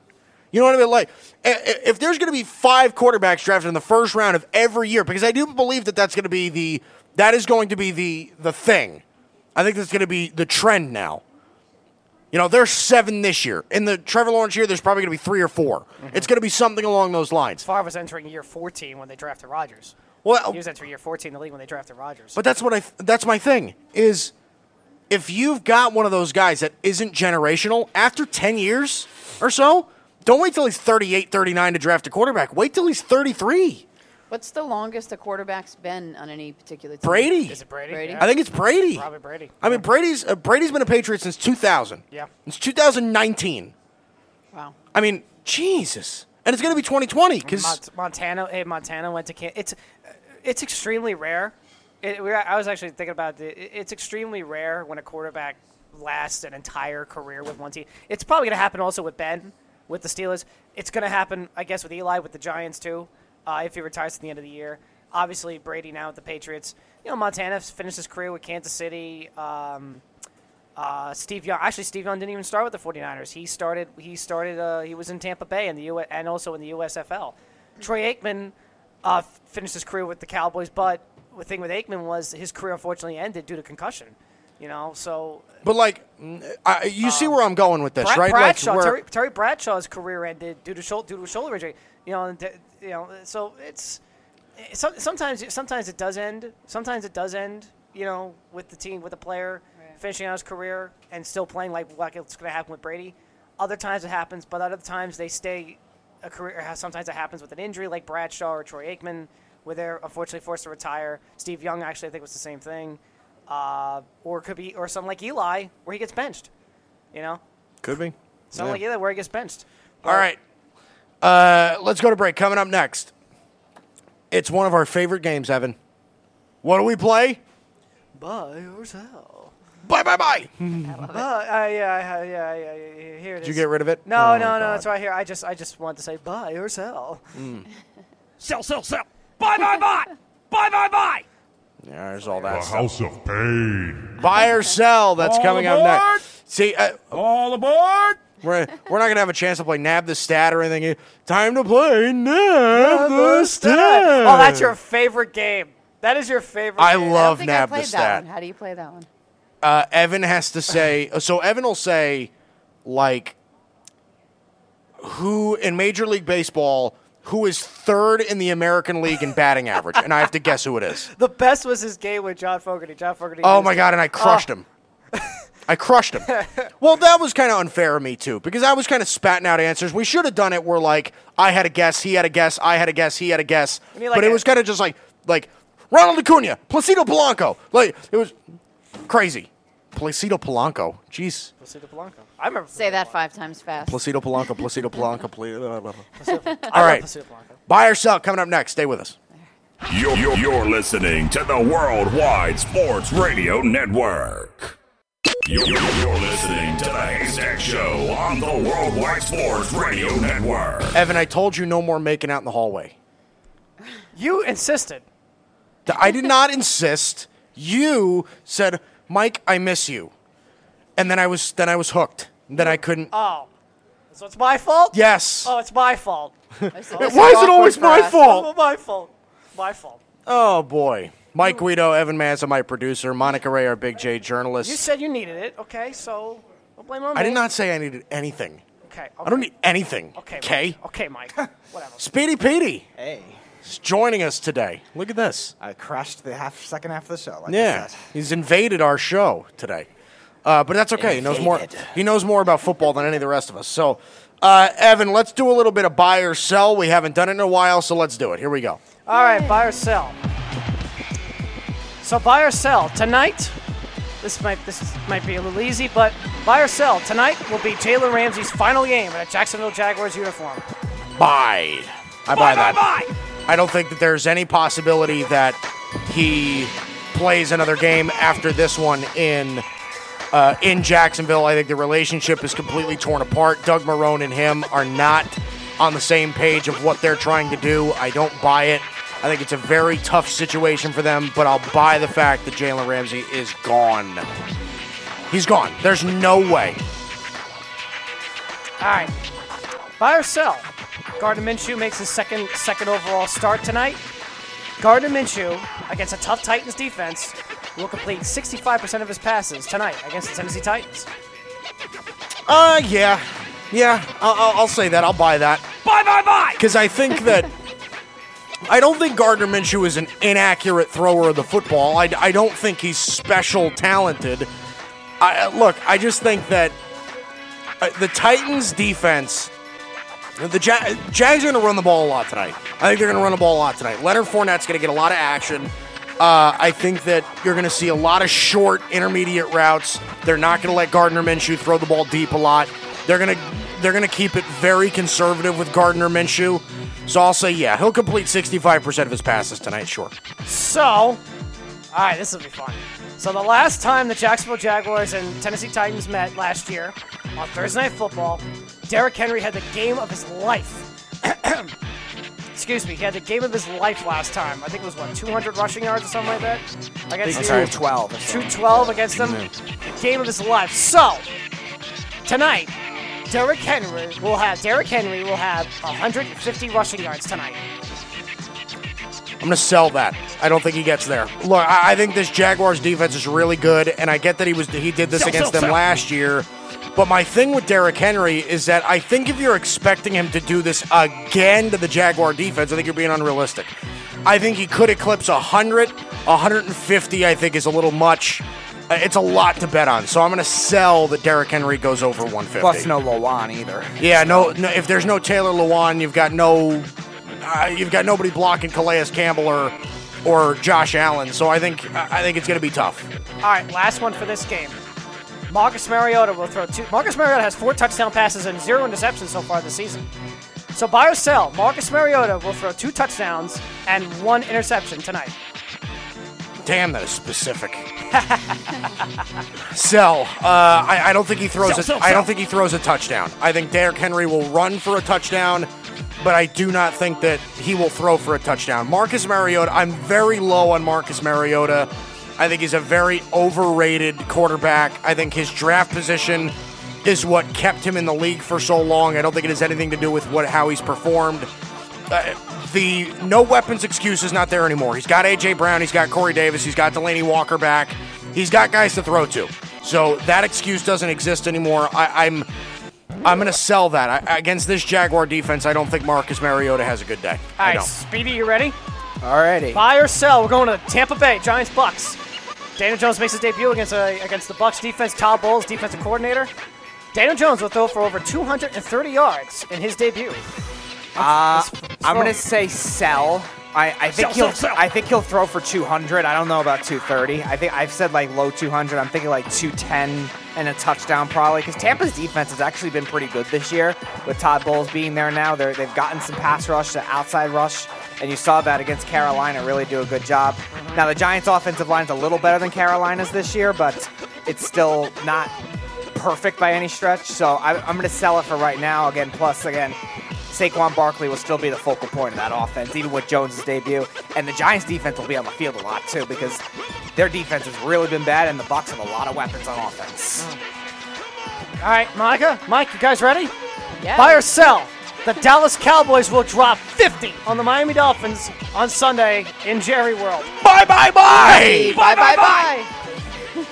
Listen, that's not an exaggeration. I think that they will. They dropped 35 on the Giants. They dropped 31 on the Redskins. The Redskins have a good defense. So I think Miami, you're going to see a lot of time of possession with Dallas. I wouldn't be surprised if they dropped 55 points. Can you say that a different way with your voice? What's his name? Here we go. The Dallas Cowboys. There we go. I love it. They're gonna get a big piece of. They're gonna score a bunch. They're gonna take most of the scoring pie against the Dolphins. So I think 55 points. They're gonna score about 55. They're gonna have 55 slices of pie. I love it. 55 slices of pie. 55 slices of pie, Okay. and after that, we're gonna give Dak pieces of today's pie, and then pie from the future Past. and the past. So we're gonna pay Dak. We love Dak, and I love pie. Never gets old. Never gets old. Never gets old. Okay. This is for all three of you. Now, this is for all three of you. Which means I go first. Now, my Raven. Well, no one said that. Now, my Raven. I said that. It's my show, Evan. Go! Gone! Gone! All right, so my Baltimore Ravens go into Kansas City to take on the Kansas City Chiefs, battle of the undefeateds. Pat Mahomes. Now, this is a game the Ravens almost had last time they met. Last time they met, the Ravens were a 4th and 9 stop away from beating the Chiefs in Kansas City and almost pulling off the upset. Now, last year, I'm trying to look at Pat Mahomes' stats here against the Ravens, if I can get it and be a good producer. You're almost there. We have very low expectations for you, Evan, so don't worry about it. So Pat Mahomes last year against Baltimore, if I can get it up here, yada yada yada yada. Okay, here we go, 2018. Last year, Pat Mahomes against the against the Baltimore Ravens was 35-53 for 377, 2 touchdowns and a pick. Pat Mahomes, now the Ravens secondary is kind of banged up, and their secondary really struggled last week against Kyler Murray. So buy or sell, Pat Mahomes will throw for over 350 yards and 3 touchdowns against Baltimore this Sunday. I am buying the hell out of that. I'm buying the hell out of that. And look, it has nothing to do with Baltimore. I think Patrick Mahomes is a different level of guy. Patrick Mahomes very well could be the best quarterback I've ever seen in my life. This is an incredible, and I'm serious. I'm talking pure talent-wise. I think he's better than Aaron Rodgers ever was. I think he's better than Peyton Manning ever was. I think he's better than Tom Brady ever was. From a pure talent standpoint, Patrick Mahomes is flat out unbelievable. Doesn't matter what defense you throw at him, he will torch it. To be honest, I would buy this. 303 touchdowns. I wouldn't be surprised if it was 404. I really would not be surprised if that were the case. So I'd buy the hell out of that. That's a big buy. Monica, buy or sell? I would sell I'm it. overpaying for that. Yeah, I think that's a lot. I think that's really high. Sell. Yeah. Speedy? I'm half and half. I think he'll get the touchdowns. I don't think he'll get 350. I think he'll throw for over 300. I don't think it'll be 350 because they still have talent in that secondary with Marlon Humphrey, with Earl Thomas, with obviously Tony Jefferson. They're definitely down some corners. Jimmy Smith is still out from what I know, and obviously Tavon Young's out for the year. So they still have decent players. So I don't think he'll get 350 yards, but I think he'll get 300. I definitely think he'll get the touchdowns because the Chiefs don't have a running game. So he'll definitely get the touchdowns for sure. And he showed with the big plays last week, even without Tyreek Hill, that he'll be able to do it. Yeah. And the Ravens defense did allow 114 to Christian Kirk and a lot to Larry Fitzgerald as well. So those speedsters could definitely get the yardage. So I do think he'll get a great game, but I don't think he'll get 350 though. All right, we're buying and selling that one. All right. Jets Patriots. Oh boy. Week 3, Jets Patriots in Foxborough. Antonio Brown, if he plays, it looks like he will play again this week. Antonio Brown, against a weak Jets cornerback situation, will have 10 catches for over 100 yards and 2 touchdowns this week against the Jets. Sell. I'm going to sell that. And look, I think the matchup is appropriate for that. because I think the Patriots have one of the best wide receiving corps in the entire league, and the Jets might have the worst set of corners in the entire NFL. But my thing is that the Patriots don't usually let that happen. If there's going to be a guy with 10 catches, it's going to be Julian Edelman because he's their most common receiver. Usually anybody else. Or James White. Usually anybody else is around 5-6 catches for 80 yards or whatever, 75, 80 yards. I'm going to sell it because the Patriots do a good job at spreading the ball around a little bit. I think the matchup is there, but I sell that Antonio Brown's going to get the ball that many times. Yeah, I would sell it too, but I think that Antonio Brown, he just lost his Nike endorsement. So I think a lot of stuff is going to be weighing on his shoulders. So I don't think he's going to have the performance that he could. Maybe. Yeah, I agree with Mike. I would sell it too, just because I don't think he'll get the targets to get 10 catches. I think he'll have close to 100 yards for sure, but I think the Patriots have him more as that sophisticated, deeper route type of receiver, where they're not going to have him have 10 catches for 80-something yards or 10 for 100, like you're saying. He might have a touchdown, but I think he'll have more of that 6 or 7 catch stat line for 100 yards, not really 10. I can't really see that be the case because the Patriots will spread the ball around, and he's not really that short pass check down kind of guy. Let's go to baseball. Giancarlo Stanton is making his return, or made his return. As the Yankees make their run to their push to the postseason. So, in the lineup, Giancarlo Stanton will be the biggest in the lineup, not the pitching staff, but in the lineup. Giancarlo Stanton will be their biggest X factor entering the postseason. Yeah, buy that. I'll buy that. Buy! Because imagine if Giancarlo Stanton plays well, what it does for that lineup. Like, if Giancarlo Stanton comes back and he is Giancarlo Stanton, World Series, forget it. You're not getting by that lineup. Because think about this. You got to deal with Gary Sanchez, Luke Voit, Gleyber Torres, DJ LeMahieu, Didi Gregorius, Giancarlo Stanton, Aaron Judge. Freaking, my God, Edwin Encarnacion. Like, where's your break? Where is your break in that lineup? Gio Urshela, if he's in it. I mean, if they don't get Aaron Hicks back, you still got Brett Gardner, who's having a great year. I mean, you don't have a break in that lineup. You don't. I don't know. I think it's crazy. If Giancarlo Stanton is himself, that's scary. That is scary. Monica? I'm going to go with Mike and say bye. Bye! Speedy? I'm going to say opposite. I'll say sell here. I think it is an X factor. I don't think it's the biggest one. I think the bigger one will be the unknown guys. Either guys making their postseason debuts, which is a lot of that rotation and some of the young players that they have, and as well as the depth hitters. I think that'll end up making more of the difference because Giancarlo Stanton, his presence in the lineup is going to mean everything. You need him there, but they could also, again, pitch around him if they're more afraid of those guys. So if the Urchelas and like the other platoon players like that step up big in the playoffs, Luke Voit in his second playoff appearance, like he didn't see a lot. So if those guys step up, I think that'll make more of the difference because the stars matter in the playoffs for sure, but it's usually those depth guys, those breakthrough guys that all championship teams have. The Red Sox had it last year with Steve Pearce and Jackie Bradley and guys like that. So if the Yankees are going to do it, it's going to come from their young players and a lot of those depth pieces that carry them all year. So Stanton will be an X factor. I don't think he's the biggest one. Speedy and I, we were talking about this during commercial break, the wild card, National League wild card race, and the possibility of it being 3 teams in the wild card. So I'm going to ask all of you guys, buy or sell? 3 teams in the National League Central will make the playoffs, which means the Cubs and the Brewers will be the 2 wild card spots. The National League is only a game and a half from the first wild card spot. No. So 3 teams in the National League Central will make the playoffs. Sell. First of all, I think the Nationals have a spot. I don't think that there's going to be a spot. They're going to give up a spot. I think it's going to be, right now I feel safest saying it's going to be Nationals and Cubs in the National League wild card with the Cardinals winning the division. But that's my thing, is 3 teams from a division making the playoffs is really tough. Because that means you got to dominate the lower part of your division.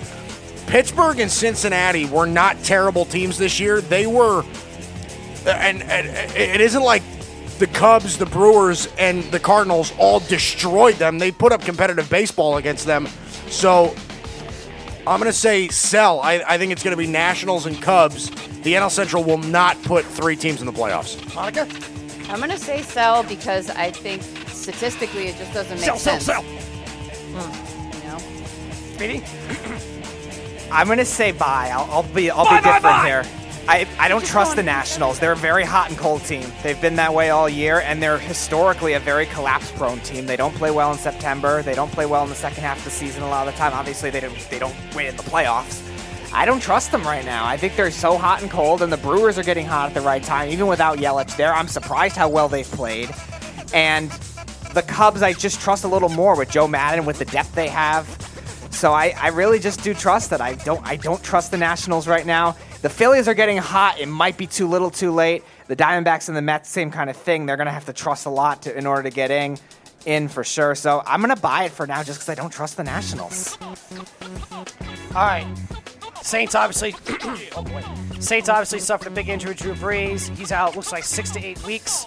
So, buy or sell, the New Orleans Saints will have a 500 record by the time Drew Brees gets back. Ooh. Tough one. I'll get their schedule up for you right now. We've talked about the schedule. Seahawks this week. Seahawks this week, they get the Cowboys. Obviously, the next week, their bye week is week 9. So here's your rec. So here's the Seahawks, Saints, Bucks, Jaguars, Bears, Cardinals. Bye week, Falcons, Bucks. Falcons, bye week, Bucks, Panthers. So the Saints will have a 500 record by the time Drew Brees gets back. Yeah, I'll buy that. I think they could go. I think they could go 500 with Teddy Bridgewater. I think he's a capable backup. He's going to run a very similar offense. Teddy's pretty accurate throwing the football. I don't see much of a drop-off. I think Teddy Bridgewater will play well in that offense. So I'll say, yeah, they can go 500, without a doubt. Monica? That seems like a reasonable argument. I'm going to go with Mike. Buy! Speedy? I'm going to go buy as well. I think they have enough home games. I think they have enough home games they could win in that stretch. The Seahawks on the road is going to be a loss, and I think the Bears will probably be a loss with a dome team going to a natural grass. That usually doesn't bode well for a team like that. So I think those 2 games they probably would have lost anyway, but if Jalen Ramsey gets traded from the Jaguars, that's definitely a winnable game, depending on how the rest of their defense does, obviously, but we'll see if that ends up being the case. And their home games, I think, are all very winnable. They've always been a tough home field advantage, and those home games are definitely winnable where they can be at the bye week 4-4. I don't think it's impossible. They still have a good defense. They still have a good running game and offensive line. And like Mike was saying, I think Teddy Bridgewater, as he goes along, can grow in the playbook, grow with those weapons, and become a competent backup for sure. Cowboys at home is winnable? I don't know. I think I'm not going to rule it out. The teams that usually go into New Orleans and win are the teams in their division a lot of the time. An outside division team that doesn't play there that much, it's going to be hard. And New Orleans does have some matchup advantages on Dallas. Dallas has not been great against the run this year like they were last year. I'm not going to rule it out. I don't know. Dallas. I'm with you now. All right, that's buy or sell. Good to have you in here on this Thursday. All right, coming up next, I think tonight's going to be a snooze fest. If you thought that this league was offensive-centric and quarterback-driven, tonight's going to show you exactly why that's correct. I'll tell you why next. Haystack, Worldwide Sports Radio Network.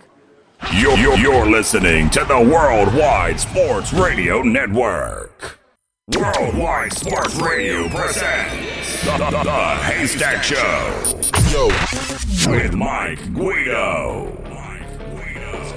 It's hour number 3, and it's the Haystack on a Thursday on the Worldwide Sports Radio Network. We're on iHeartRadio, TuneIn Radio, WorldwideSportsRadio.com. Mike Guido, Evan Mazza, my producer. Monica Ray, our Big J journalist. Speedy Petey joining us as well. Hey, Speed. Hey. Howdy. Howdy. There you go. Perfect. All right. I thought we were going to do Woody from Toy Story. Hey, howdy, hey. Fat Albert, Evan? Fat Albert? Well, that's hey, hey, hey. Hey. All right. We're going to make picks later in the hour, but I do want to start with this. So Thursday Night Football's tonight. Jaguars-Titans. It's in Jacksonville. Tennessee's favored by 1.5 points. Now, here's my deal with this. there isn't anything the NFL can do about it. This is just kind of me complaining. Okay. Tonight's going to be a snooze fest. It is going to be a snooze fest of a football game. Really is. And I'm going to keep hearing defensive showdown. It's going to be great. I'm so excited. No, I'm not. I'm really not. Tonight at quarterback, this is a quarterback-driven league. Tonight at quarterback, we get Gardner Minshew and Marcus Mariota. Don't hate on the stash. Oh, my gosh. Yeah, I understand that a porn company wants to endorse him. No, it's actually a true story.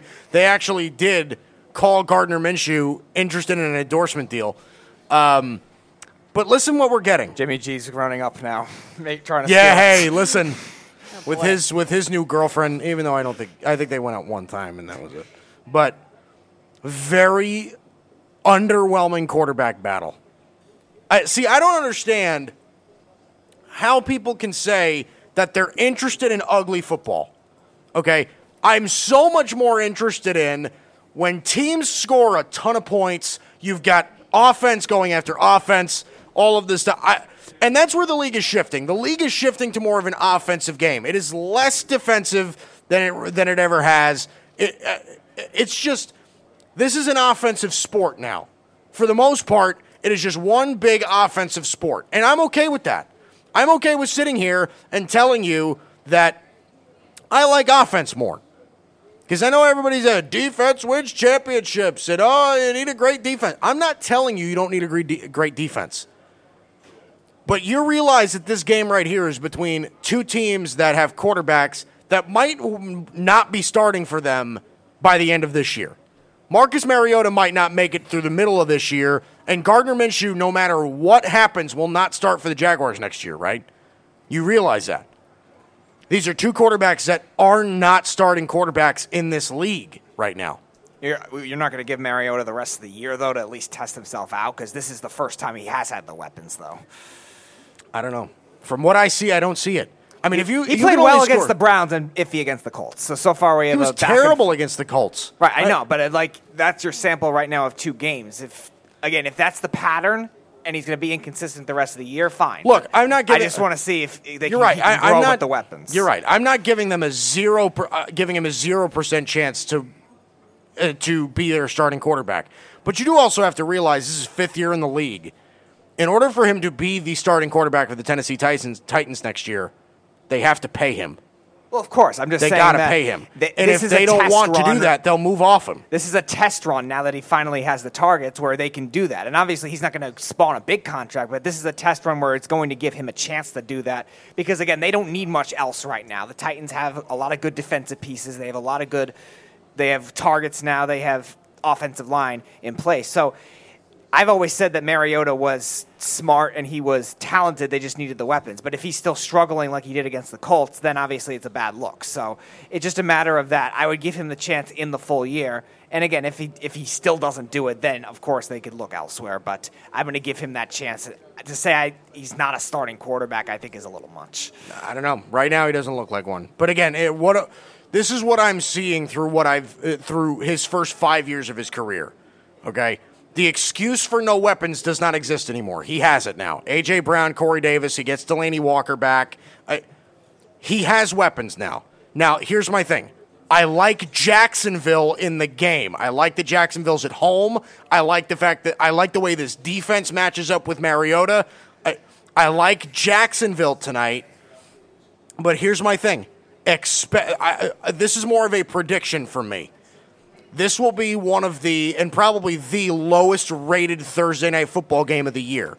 Because what we're going to see is it's going to be 13-12, it's going to be 13-9, it's going to be 12-9, 12-10. That is going to be tonight's game. Everybody's going to get bored of it. Okay, I'm going to watch it tonight because I have to. I got to watch it tonight. But let's expect this, and let's ask a couple of gentlemen that are in front of us right now. Tonight's game, Jacksonville and Tennessee. Probably going to be low scoring, 12-10, 13-10. Are you guys at all interested in that? Pound the under. Pound the under. See, there you go. He's pounding the under. That's right. Well, yeah. If the gambling, all right. So then we've got some alternative motives here. But my thing is that most people, and this is what we're seeing now, right? That's why we have increased defensive penalties. That's why we have all of this stuff going on.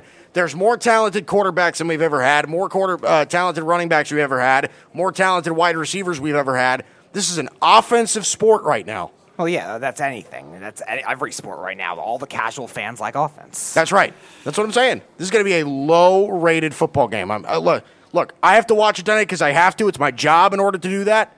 But that's what I can do. Last year against the Jaguars, Mariota, first game, 12 of 18, 66% completion percentage, 80-point-yard passer rating, 100 yards, 7 rushes for 51 yards. The second time they met, 18-24 with a 75 completion percentage, 162 yards and a pick.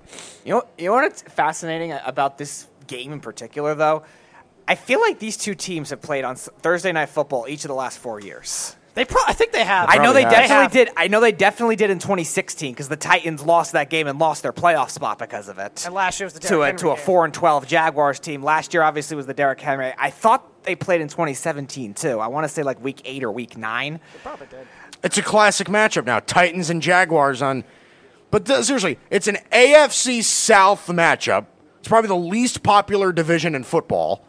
And well, it's a lot of newer teams. That's why. And you're also getting no offense in this game. None. I'd be surprised if one team scored over 20 tonight. All right. Let's go to the news with our Big J journalist, Monica Ray, here on a Wii Sports Thursday, even though it's supposed to be Wii Sports Wednesday, Wii Sports whatever. All right, so whatever. I can't speak. So Jaguars, Ramsey. There's been a lot of buzz about what team he might go to. Yeah. What do you think? I mean, they're talking Chiefs, Eagles, Seahawks. Chiefs, that'd be interesting. Ooh, if he went to Kansas City. I don't think it'll be Kansas City. Yeah. I don't think it'll be Kansas City. I'm really, and I was saying this from the beginning before it even came out in the rumor, I'm really scared that it's going to be Philadelphia. Yeah, that's right. I'm really scared that it's going to be Philadelphia. You did say that. I have a really dangerous feeling that it is going to be Philly. So what do the Jags get in exchange? I mean, look, I was talking about this yesterday. I wouldn't give up a first-round pick, but they're probably going to get a first-round pick. Probably going to pick up. They're probably going to get a first-round draft pick. I don't think they get 2.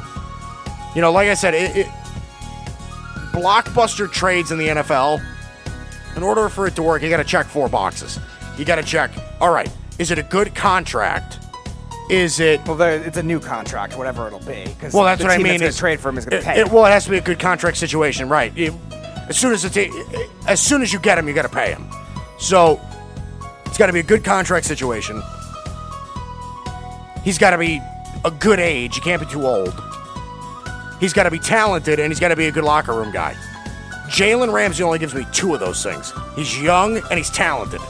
Contract. Well, we don't know what the contract is going to be yet, and we also don't know where he's going. So that's still. But what I'm saying is that if they can't come to an agreement, you're basically giving up first-round picks for 1 year of Jalen Ramsey. Right. You know what I mean? I'm not in on that. What I'm saying is the contract, you have to pay him as soon as you get him. You know what I mean? But I think his agent will be on that too. And he's going to be the highest paid corner in football. Of course. I just think his agent will be on it too. I don't think you're going to see a situation where the team gets screwed. Well, maybe. But what I'm saying is that you're not getting him on a rookie deal. You don't have him on an already established contract. You don't have any of that.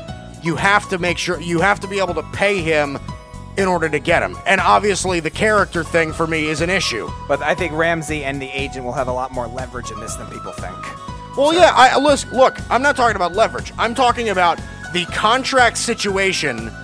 I don't think it suits well for whatever team gets him. Because no matter what, if you are giving up first-round picks, you have to get them back. Well, of course. It's the same thing with Amari Cooper last year with the Cowboys. Well, of course, but it also depends on their contract salary cap situation, though, too. That's why I agree with you. It's going to be hard for a team like the Chiefs to be able to do it because they're already paying a lot of defensive players big money.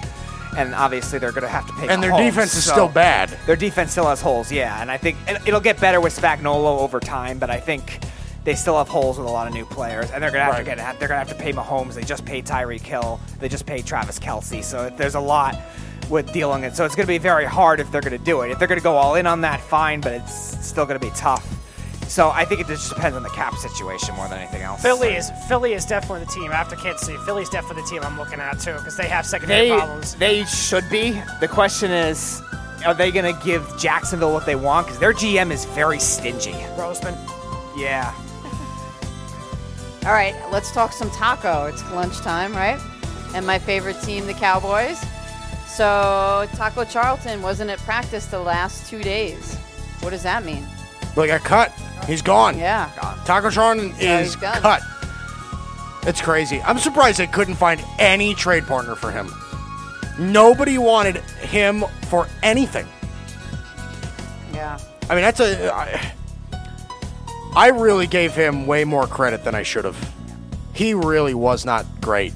I honestly, if you're a healthy scratch for 2 weeks in a row, and Robert Quinn isn't healthy, who did you lose your spot behind? Kerry Hyder? I mean, my God. That's crazy. There's also been a lot of talk that this is the best Cowboy team in a decade.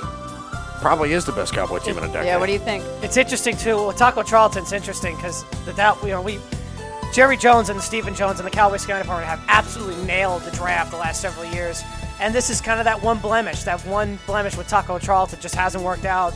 And of course, now when you look at hindsight, David Njoku went after Taco Charlton, T.J. Watt went after Taco Charlton. So I mean, hindsight's 20/20, but still, that's kind of like the one blemish for the Cowboys' recent drafts because they've been so good drafting. Now, the best Cowboy team in the last 20 years? No, a decade. Oh, a decade. 10 years. Yeah. I mean, the 2014 Dallas Cowboys was pretty good. The 2007 Cowboys were also really, really good. But this Cowboys team's loaded. Yes, loaded with young talent. Are they better than 07 though? 07 was. I mean, 07 was really good. Yeah. That's more than a decade. 07 was really good. That's more than a decade. We're looking 2009 to now. Numbnuts. I mean, 20 numbnuts. That's new.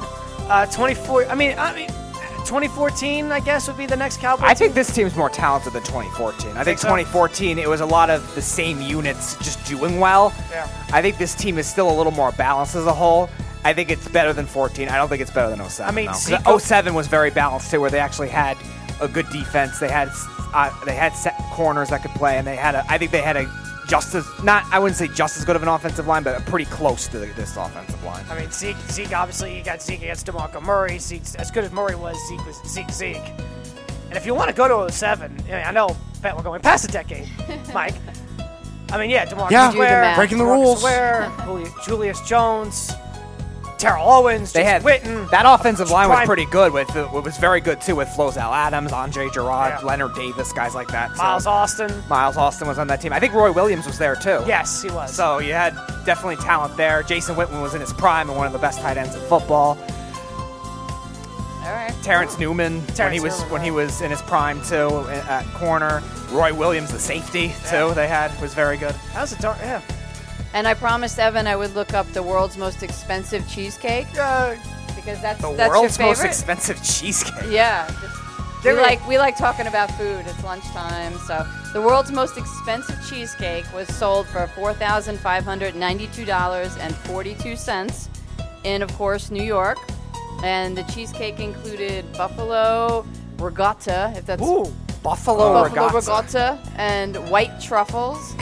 And gold leaves. So I'm guessing either you're going to wear the gold leaves as a necklace when you're done with your cheesecake, or they're edible gold leaves. I don't know. I love anything buffalo sauce like that, but that sounds kind of weird. It's gross. You showed me the picture, Monica. It looks like a big wedding cake.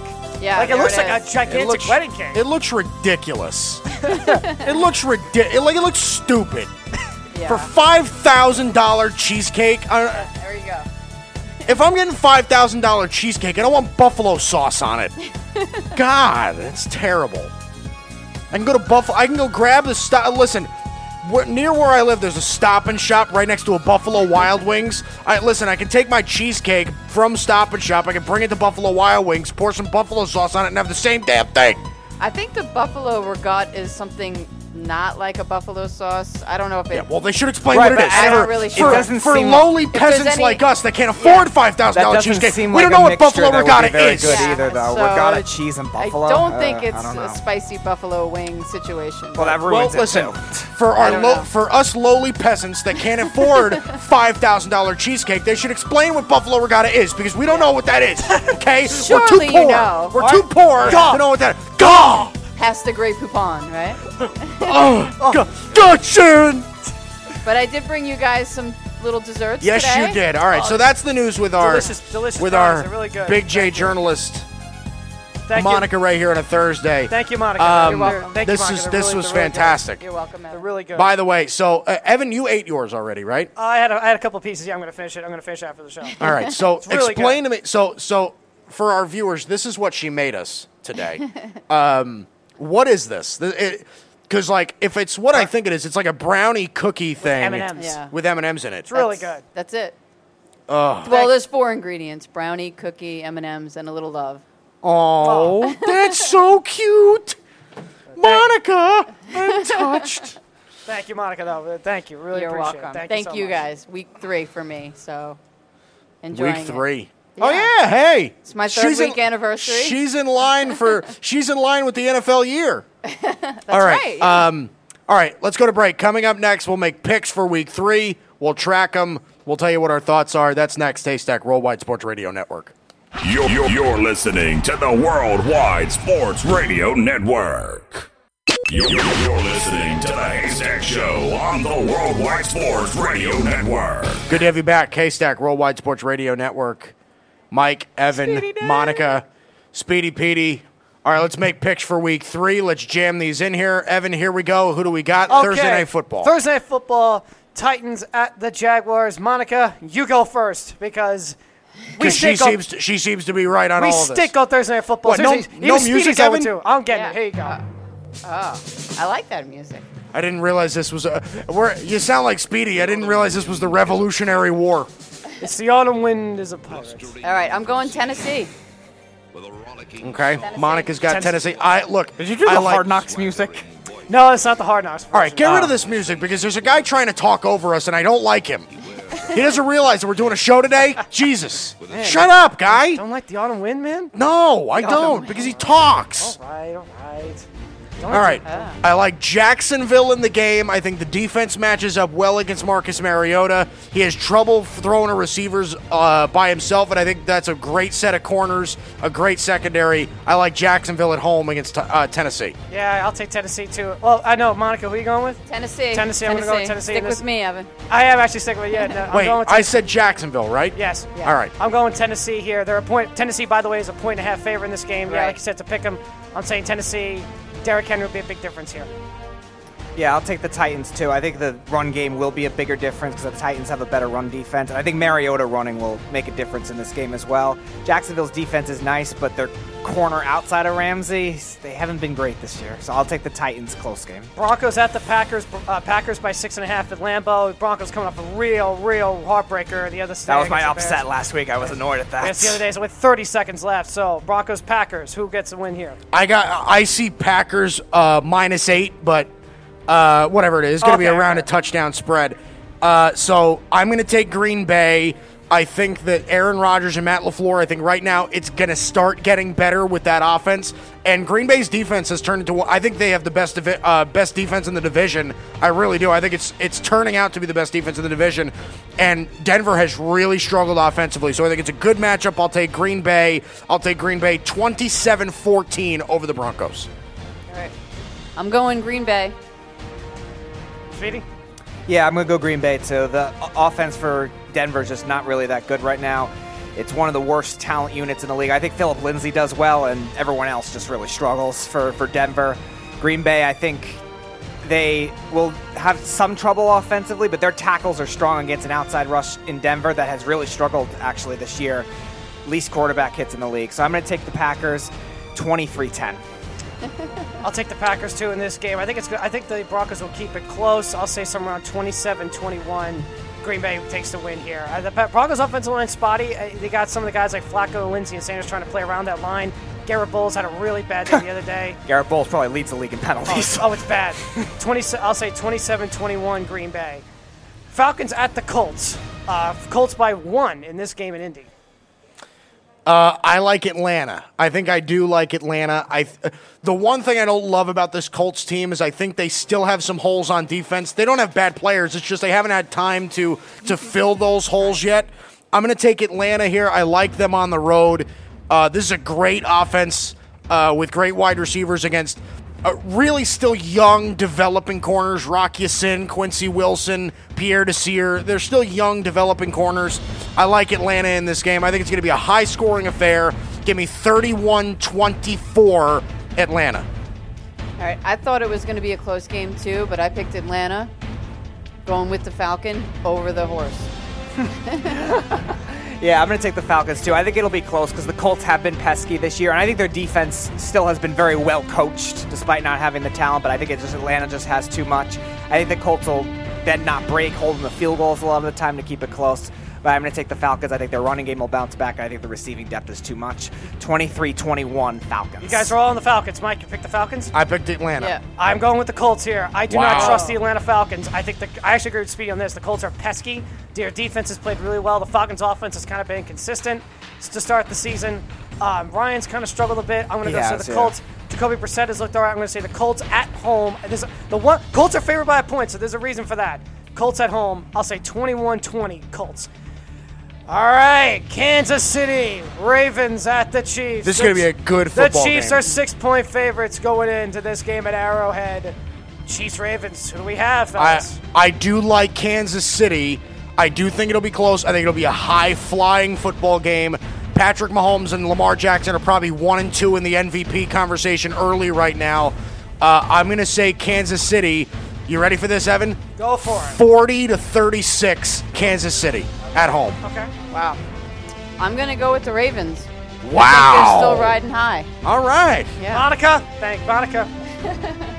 High five. High five. High five. All right, Evan. Go for it. Evan, I am the biggest defender of the Ravens on this network, maybe besides Tyler, but I'm going to take the Chiefs in this one. Again, it's nothing against the Ravens as a team. I think they're very talented. They're very deep. They had trouble last week against Kyler Murray and an offense that isn't overly talented in the Arizona Cardinals. Christian Kirk, like I said, had 114 yards. Larry Fitzgerald at close to 100. That concerns me against this Chiefs receiving core, which has a lot of big play threats on it, a lot of speed. Jimmy Smith still being out probably is concerning, and the offensive line for the Chiefs, while it isn't great, is still better than the Cardinals. I think big plays will be the difference. I don't think it's as high scoring as what Mike thinks it is. And I do think the Ravens will be able to run some, but I think they'll have to settle for field goals a lot too, because the Chiefs' red zone defense has still been okay. So I'll take the Ravens 28-20, or the Chiefs 28-23. Yeah, I'm going to say Kansas City in this game too. I just don't trust I think the Ravens defense here. We're going to see, I think the Ravens defense, we're going to see what they really are. I think their pass rush has been great these first 2 games, but against Arizona, and that's against Arizona and Miami. Chiefs, I know they're missing Eric Fisher in the left tackle spot, but I think the Chiefs offensive line will hold due against the Ravens pass rush. I have the Ravens secondary, I think, could get beat by a lot by this Chiefs high-flying attack. I think the Chiefs defensive line, Chris Jones had a big day the last time they met. I think the Ravens offense will move the ball, but I agree they might have to settle for field goals. I think the Chiefs were one of the teams in the fourth quarter that found a way to kind of hold off Lamar. Right. I'll say Chiefs 37, Ravens 23. It would be wow, close. You think it's more of a blowout? Well, I actually think it'll be close, but I think Kansas City will kind of pull away in the end. I think it's going to be a good football game. I'll say Chiefs 37, Ravens 23. All right, next game. Bengals at the Bills. Bills favored by 4.5. The 2-0 undefeated Buffalo Bills. I like Buffalo. I actually like Buffalo showing me some really good things. Offensively, they're definitely improved from last year, and this defense is still elite. And Cincinnati, Andy Dalton's having a good year, but this is a good Bills defense. I like Buffalo here. I like Buffalo 23-19 over Cincinnati. Wow. Well, I made a mistake last week, and I didn't take Buffalo, and my best friend pointed it out to me, Lisa, so I'm going with Buffalo this week. She said never go against them, so that's for Lisa. Buffalo is, I think Buffalo is surprisingly real good this year. Yeah. They are good. Go ahead, Speedy. I'm taking the upset here. I'm going to take the Bengals. I actually think... You and the Bengals. I don't understand. Well, Yeah, I think their pass rush has still done well this year for the most part. The 49ers countered that well with their quick offense, their Kyle Shanahan, their scat back type offense. But they did well against the Seahawks, and they did well interior stopping the run for the most part until, again, the second half when they were just worn out. Buffalo's offensive line has improved, but it's still not great. And I don't know if they really have the weapons to attack that Bengals secondary. The receivers are good, but they're not great, like by any stretch. I really think they're going to have a tough time. And Josh Allen, I think, will run. I think Singletary plays well in the game, but that's really it. I don't really see it. Offensively, Andy Dalton has played well this year. He's second in the league in passing yards. Their receivers have played very well, even without A.J. Green. And after Tre'Davious White, their corner depth for Buffalo really isn't great, and they haven't really played anyone where they could get tested. I think this is where they finally get exposed just a little bit. Not too badly, but just a little bit. I'll take the Bengals 20-17 in an upset. I'll take the Bills in this game, too. I love their defense. I think their defense will force some turnovers on Andy Dalton. I think the Bills' offense will move the ball. I think Singletary and Gore could have really big days. I'll say Buffalo 24, Bengals 13 in this game. Jets at the Patriots in Foxborough. Guys, do you want to guess the line for this game? It's the minus 23. 16. Yeah. 16. Patriots by 16 in this game. I see minus 23. I guess you and I have different. 23? I guess we have different spreads. Okay. I see 22.5. Yeah, you're right. You know what? You're right. I see 22.5 too. Okay, I'm looking at another one. 22.5. Okay. Well, still though. Woo boy. Yeah. So who we got, Mikey? Well, I'm going to take New England, and I'm going to take New England big. Patriots are at home. The Jets are working with Luke Falk at quarterback. They have a terrible set of corners, and this is a great receiving core for New England. Listen, the Patriots own the Jets at home anyway, so I'm going to take New England. I'm going to take them 35-10. Scratch that. 35-9 New England. I don't think the Jets get in the end zone. Yeah, I mean, that's an easy one, too. You got to go Patriots. They'll definitely cover the spread. You know what's funny? I have a 9-2 in my for the Jets. Yeah, Patriots win this one big. I think the Jets defense, they'll hang around for a little while, but then they'll just tire out. The Patriots just have too much. I actually have 9-2, which is funny. 34-9. Remember 2010 when the Patriots beat the heck out of a Monday Night Football? On Monday Night Football, they beat the heck out of a really, really good Jets team, 45-3. Yeah, that's gonna happen again. 45-3 Pats. It's gonna happen again. Lions at the Eagles. Interesting game. Eagles are favored by 6.5 in this game. The Lions are coming off a big upset win over the Chargers on Sunday. I had fun with that one, making fun of the Chargers. Lions at the Eagles. Eagles by 6.5. So, Eagles-Lions. I'm going to take Philadelphia. I don't think it's going to be a blowout, but I do think it's going to be a double-digit win. Philadelphia is missing a couple of offensive weapons, so I think they'll struggle a little bit offensively to begin it. But I don't think Detroit is that good. So I'm going to take Philadelphia 24-14 over the Lions in Philly. Yeah. Well, when you're in Philly, I think you have to go with the cheesesteak. I'm going Eagles. I agree. Yeah. I'm going to take the Eagles, too. I do think it'll be closer than people think. I think the Lions have a lot of receiving matchups that they can go to against an Eagles secondary that isn't great and is on the smaller side when it comes to the build of their corners. I think Kenny Golladay is a big day. I think he could be more.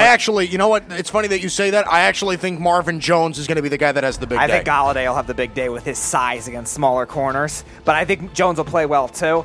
The thing is, the Lions I don't think can run, and that's where the Eagles are going to dominate.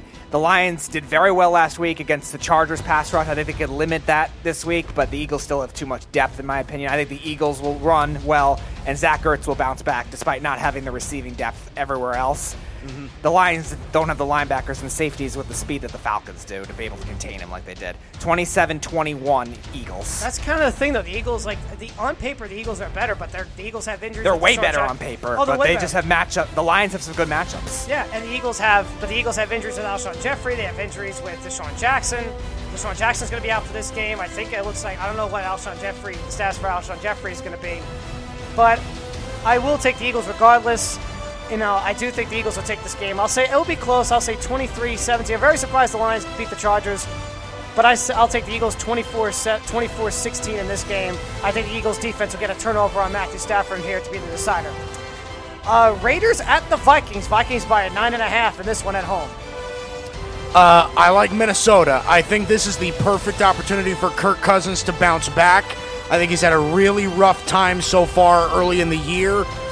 It's going to be a lot of Dalvin Cook, but I do expect that Stephon Diggs and Adam Thielen to have good games.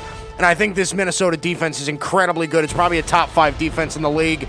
I'm going to take Minnesota. I'm going to take them 21-16 over the Oakland Raiders. All right. I went Minnesota too. I don't like the Raiders. It's pretty simple. Never been a fan of that team. I'll tell you what, Monica, you got to warm up to my Raiders, man. Yeah, I'm going to take Minnesota too. I don't think it's going to be even that close. I think Dalvin Cook so far has really been the best performance running back in the league this year. He's been phenomenal through 2 weeks. He's been phenomenal with those cutbacks, those secondary moves. You've really seen he's gotten big runs. He's been consistent, and the Raiders just don't have the front to stop that. The Vikings' offensive line is a weakness still, but the Raiders really don't have the pass rush to compensate for that. And Cousins will play better. I don't know how much better he'll play because I think it will be mostly a ground attack. But I think the running game and the defense will do the rest. 28-13 Vikings. So I put all my eggs in the Vikings basket last week, and that didn't work out so well. I'm going to take the Minnesota Vikings in a bounce-back win after the heartbreaker against the Green Bay Packers last week. I'll say the Vikings take this game. Oakland will compete. Oakland's actually played better than I expected them to play so far this season, but I think the Vikings will take this one 27-20. I think the Raiders' offense can move the ball against the Vikings' defense. You really think it'll be that close? I think it'll be close. The Raiders have played more competitive than I think. You know. So I'll say 27. And the Vikings, again, they're just a roller coaster. I do like the Vikings this year, though. 27-20. I do think the Raiders make this close at home in Minnesota. Okay, Cowboys-Dolphins. Cowboys up by 21.5. The line is, everyone, 5, 4, 3, 2, 1. Cowboys. Cowboys. I'm going to give you. That was easy. I'll give you 55-10 Dallas. Nice. I like it. Yeah, I'll go like 50. I'll go 50-10. Something like that. 4 o'clock window. Yeah. Speedy, what do you think of scores, Speedy? I don't think we'll get 50 because I think it'll be a mostly running kind of game. I think Zeke will dominate and they'll just be ball control. I'll say 27-3. All right, guys. The debut of Daniel Jones. Debut of Daniel Jones at Tampa Bay. Yeah. Tampa Bay favored by 6.5. Wow. Speedy, we'll let you go first on this one. Your Giants. I'm Giants taking at the Bucs. Tampa. I would have taken him even if Eli Manning was starting. I think Jones will play fine. I think he'll have 200-something yards, low 200s, and I think he'll have a touchdown. But I think Tampa's defense has been very good. I think Saquon will play well, but again, I think they'll fall behind too much. The Bucs just have too much offensive weapons against that Giants defense, which has been terrible. For everyone who's worried about O.J. Howard, I think this is the game he'll break out. The Giants' middle-of-the-field defense is horrible. And I'm going to take the Bucs pretty big, 34-20. Yeah, I'm going to take Tampa, too. And here's my deal. I think Saquon Barkley's going to have a nice day. I do think Daniel Jones will play well, but I do think they're going to limit him. They're probably not going to let him throw the ball more than 30 times, so I'm expecting more of like an 18 of 24 or an 18 of 25 performance or something like that. They're going to give him a chance to throw the ball, but he doesn't have great receivers to throw to this week. So I'm going to take Tampa, but I think it's going to be relatively low scoring. I'm going to take Tampa 17-13. You really trust the Giants defense that much? I do. Really? Like I said, I don't think Jameis Winston in that Giants. I don't think Jameis Winston in that Bucs offense is that firepower. They've got good weapons, but they don't have a running game, and Jameis Winston has trouble getting it to those talented receivers. I don't see it. I will say, though, that for the two defenses they faced with the front seven talent they have, their running game has actually been surprisingly good, though. So I'm going to take Tampa. 17-13 Tampa over the Giants. All right, I'm going to send positive vibes to the Giants down in Don't do Tampa. it again. Don't do it again. I'm going to go with them. Don't do it again. I feel like they need need no. it. Yeah. Am I alone? Yep. I picked them last week. I can't pick them this week. The Giants? I did pick them last week. I thought it was a trap game. I am tempted to take the Giants because it is against the Bucs, but I am going to take the Bucs. The rookie quarterback on the road against Todd Bowles' coach defense. Todd Bowles is a decent defense, a good defensive coordinator. He'll know how to coach up the rookie. I think Mike Evans will be in for a big game against that Giants defense. I think O.J. Howard too. Chris Godwin's been pretty good for the Bucs. I think Winston could have a big game here. I think Daniel Jones will have his ups and downs here. I'll say Tampa Bay 27, the Giants 13. Daniel Jones will have his ups and downs, but I'll take Tampa Bay in this game. This game we'll see. This game, I'll be pulling for Daniel Jones. I really will. This game got a lot more interesting. Carolina at the Cardinals. Cardinals are now favored by 2.5. With Cam Newton, looks like he'll miss this one. Kyle Allen. Cardinals are favored? Now the Cardinals are the favorites in this game. Yes. Okay. I see Panthers by 2.5. Oh, I see Cardinals by 2.5. Okay. Maybe, All right, I see whatever. Cards by 2. But like I said, maybe the line just changed because Cam Newton's injury status. Maybe, yeah. But yeah, it looks like it's going to be Kyle Allen to start this game. I like Arizona. I like Arizona to win this game. And here's my deal. I think without Cam Newton, I think the Panthers will struggle. I think they struggle anyway. I think Carolina probably would have lost this game anyway. Really? I think Arizona, you're going to start seeing this offense get a little bit better. I think that Arizona right now is talented enough to be a 6-win team. I listen, tying against Detroit and then losing to Baltimore, I'm not going to take anything away from them. I don't think that they've looked that bad, but I'm going to take Arizona. It should be relatively low scoring. Give me Arizona 20-10 over Carolina. All right, I'm going Arizona. I think, too, it's going to be a close game, but I think they can do it. Carolina, Monica? No, she took Arizona. Arizona. Okay. I'm sorry. If Cam Newton plays, I'm going to take the Panthers because I do think there's matchups that could be exposed in still iffy Arizona secondary. But if Cam Newton does not play, I will take the Cardinals as well, and that's the direction it's leaning in right now. I think it'll be kind of a sloppy, low-scoring game. Panthers have actually, despite their front seven talent, has had trouble stopping the run, but Arizona's had trouble running the ball, so I don't know what to look for there. I think Cliff Kingsbury so far, I'll give him a lot of credit. Good halftime adjustments in both games so far. They were down 17-6, I believe it was, at halftime against the Ravens, and then obviously they were down huge against the Lions. I'll give him credit for that. So I'll trust them late in the game to be able to do it. I think if Cam Newton plays, I'll take Carolina. I'll take Arizona otherwise, 23-20. Well, that's no decision, really. Yeah, I'm taking. Which way? You got to pick. But right now straight up. I'm leaning on the Cardinals. It seems like Right. Cam's not going to play. I'm going to take the Cardinals, too, in this game. I don't think Cam's going to play. I was really impressed by Kyler Murray last week. He played really well in Baltimore against a team historically great against rookie quarterbacks at home. I was really impressed by him. Cardinals in a very close one, 21-20, Arizona Cardinals at home. Steelers at the 49ers, 49ers by 6.5, the debut of Mason Rudolph. Wow. In San Francisco. I'm going to take the Niners. I think this is a really unfortunate matchup for Pittsburgh because I do think that they would have had a shot at winning this game if Big Ben was healthy.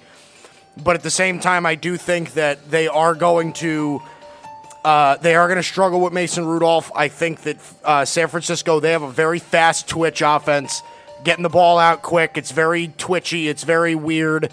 And I think Minkah Fitzpatrick is still going to have some trouble getting into that defense in the first week with the team. So I am going to take San Francisco 27-17 over Pittsburgh. All right. I like the Niners at home, too, so that's my pick. Yeah, I'm going to take the Niners, too. I think Rudolph will actually play well. The Niners secondary has overperformed a little bit this year, but still isn't great. So I think Rudolph will play well. I think they'll let him throw the ball downfield. They'll let him try out with the fast receivers. But the problem is I don't know how they can run the ball. The Niners' run defense has been stout this year. That even though Joe Mixon was hurt, they still limited him to 6 yards in the entire game. James Conner's had his issues this year, so I just think it'll be an unbalanced offense.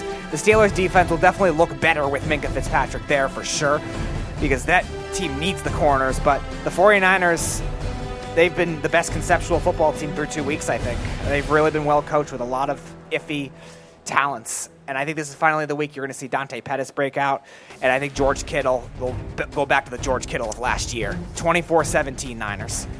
I had the Niners winning this game even before Ben's injury. I'm picking San Francisco in this one. I'll say 16-13 because I like Pittsburgh's pass rush against that night. There is no Joe Staley in this game. Joe Staley is out. I think Pittsburgh's pass rush could cause some problems. Minkah Fitzpatrick's first game could definitely help them. But I just think the Niners defense will take advantage of Mason Rudolph. Mason Rudolph might throw a couple picks, make a couple pass rush in there. Garoppolo will still find some open lanes in this weak secondary with Minkah's first game. I'll say San Francisco by a field goal, 16-13. Pittsburgh will still keep this relatively close on the road. Texans at the Chargers. Chargers by 3 at home, coming off a bad loss against Detroit. Yeah, I like LA. I like the Chargers in this game. I think they got a rebound after the loss to Detroit. That was a bad loss, and I do think it's a good matchup for them. They've got really talented receivers with Keenan Allen and Mike Williams, Travis Benjamin, guys like that, and this is a weak Texans secondary. I think that's the key to the game. Give me the Chargers. I'm going to say 30-24 over the Texans. All right. Agree to disagree. You mess with the bull, you get the horn. So I'm going Houston. I am too. I'm going to go with the Texans as well. I think the Deshaun Watson could roll out from that pass rush. I think that'll be a matchup to look at. Both him running and rollout plays. The Chargers have still had trouble stopping the run. And the Texans have gotten a surprisingly decent running game, even against the Saints, which are the number 1 run defense in football. They were actually okay against the run. I think the Texans will be able to finish drives a little better as well. I like the way their other receivers have played. And the Chargers' secondary depth has not been great. The Chargers have also struggled in the red zone this year, and they've beaten themselves a lot with penalties. So, in a close game, surprise, surprise, the Chargers lose. Texans win 28-26. You hate the Chargers. In close games, yes. I will take the Chargers in this game. Laramie Tunsil's been limited in practice this week after he injured his ankle in his first game against the Jaguars on Sunday. I will take the Chargers because I love that matchup with them, that pass rush against that Texans offensive line. Watson could be in for a long day. I think it's going to be a good close one. 21-17 Chargers. Watson will get the ball last. The Chargers pass rush will take care of business in the final drive of the game to stop them. 21-17 LA Chargers and a bounce back. Watson is a good late game quarterback, though. He is. Always is. Very. He is. He's terrific. Saints at the Seahawks in their first game without Drew Brees this Sunday. Seattle by 4 in Seattle. Line didn't go up. It only went by 4. It is a tough game, but I am going to take Seattle. I think it's a really tough break for New Orleans, and I think it's a really good break for Seattle. I think Seattle could start this season 3-0 based purely on luck. They got a break with playing Cincinnati in week 1. That's scheduling. They played Pittsburgh without Big Ben, and now they're going to play the Saints without Drew Brees. I think Seattle goes 3-0 here. I think it's a closer game than most people expect. Give me 21-20 Seattle. All right. Well, without Drew Brees, I'm going to have to go with Seattle. Yeah, I got to go with Seattle, too, because Seattle's also done a great job stopping the run so far this year, and the Saints are going to need to rely a lot on the running game in order to get it going.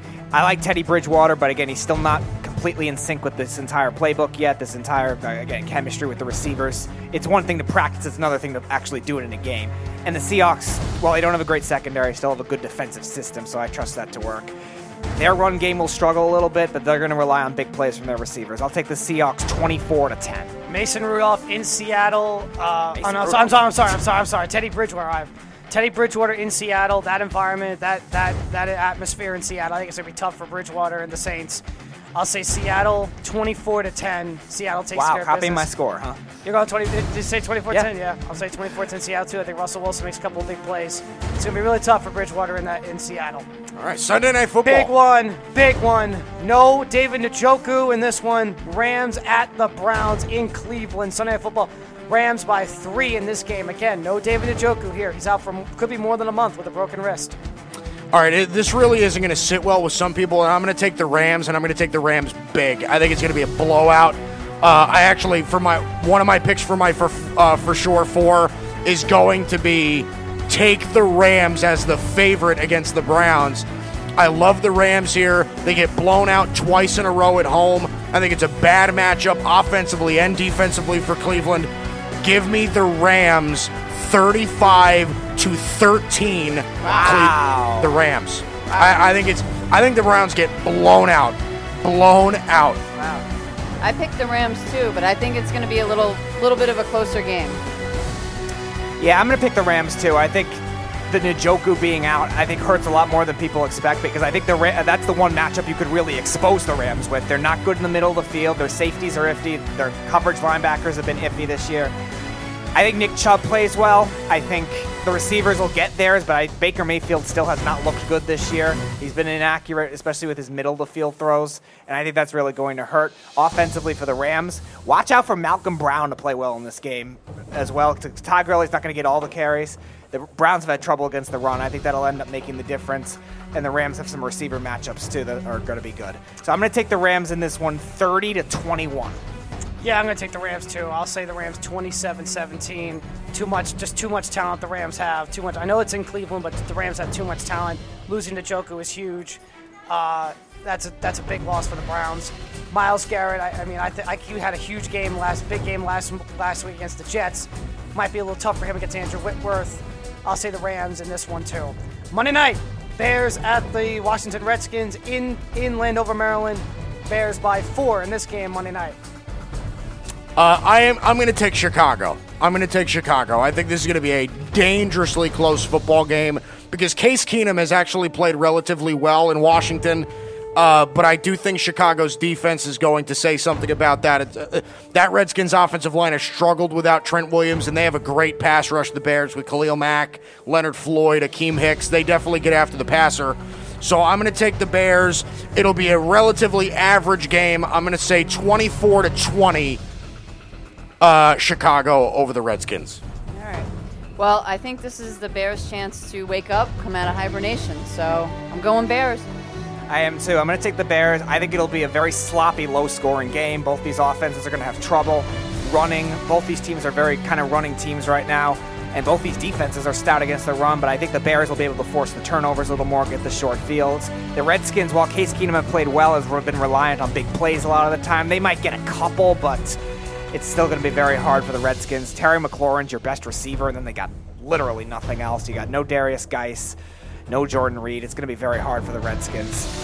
So I'm going to take the Bears. Very sloppy game, 16-10. I was impressed by the Bears last week against Denver. They were able to really run the football a lot. I expected, after being really pass heavy in opening day against the Packers, I expect that to continue. They're going to be balanced on offense, again, running and passing. Defensively, they're going to get after They're going to get after Washington's offense. Another day without Trent Williams for them. I say Bears. I actually agree with Monica. They're going to wake up and show that they are true Super Bowl contenders, and they will win this game 27-10 over Washington Redskins on Monday Night Football. All right, so there's our picks for Week 3. We'll be back tomorrow I'll give you my For Sure 4, the gambling picks for tomorrow. I think it's some good stuff tomorrow. Speedy Petey, thanks for invading our show for the second half. Monica Ray, our Big J journalist. Evan Mazza, my producer. I'm Mike Guido. This is the Haystack of the World's Wide Sports Radio Network. We'll be back tomorrow. We'll see you. You're listening to the Worldwide Sports Radio Network.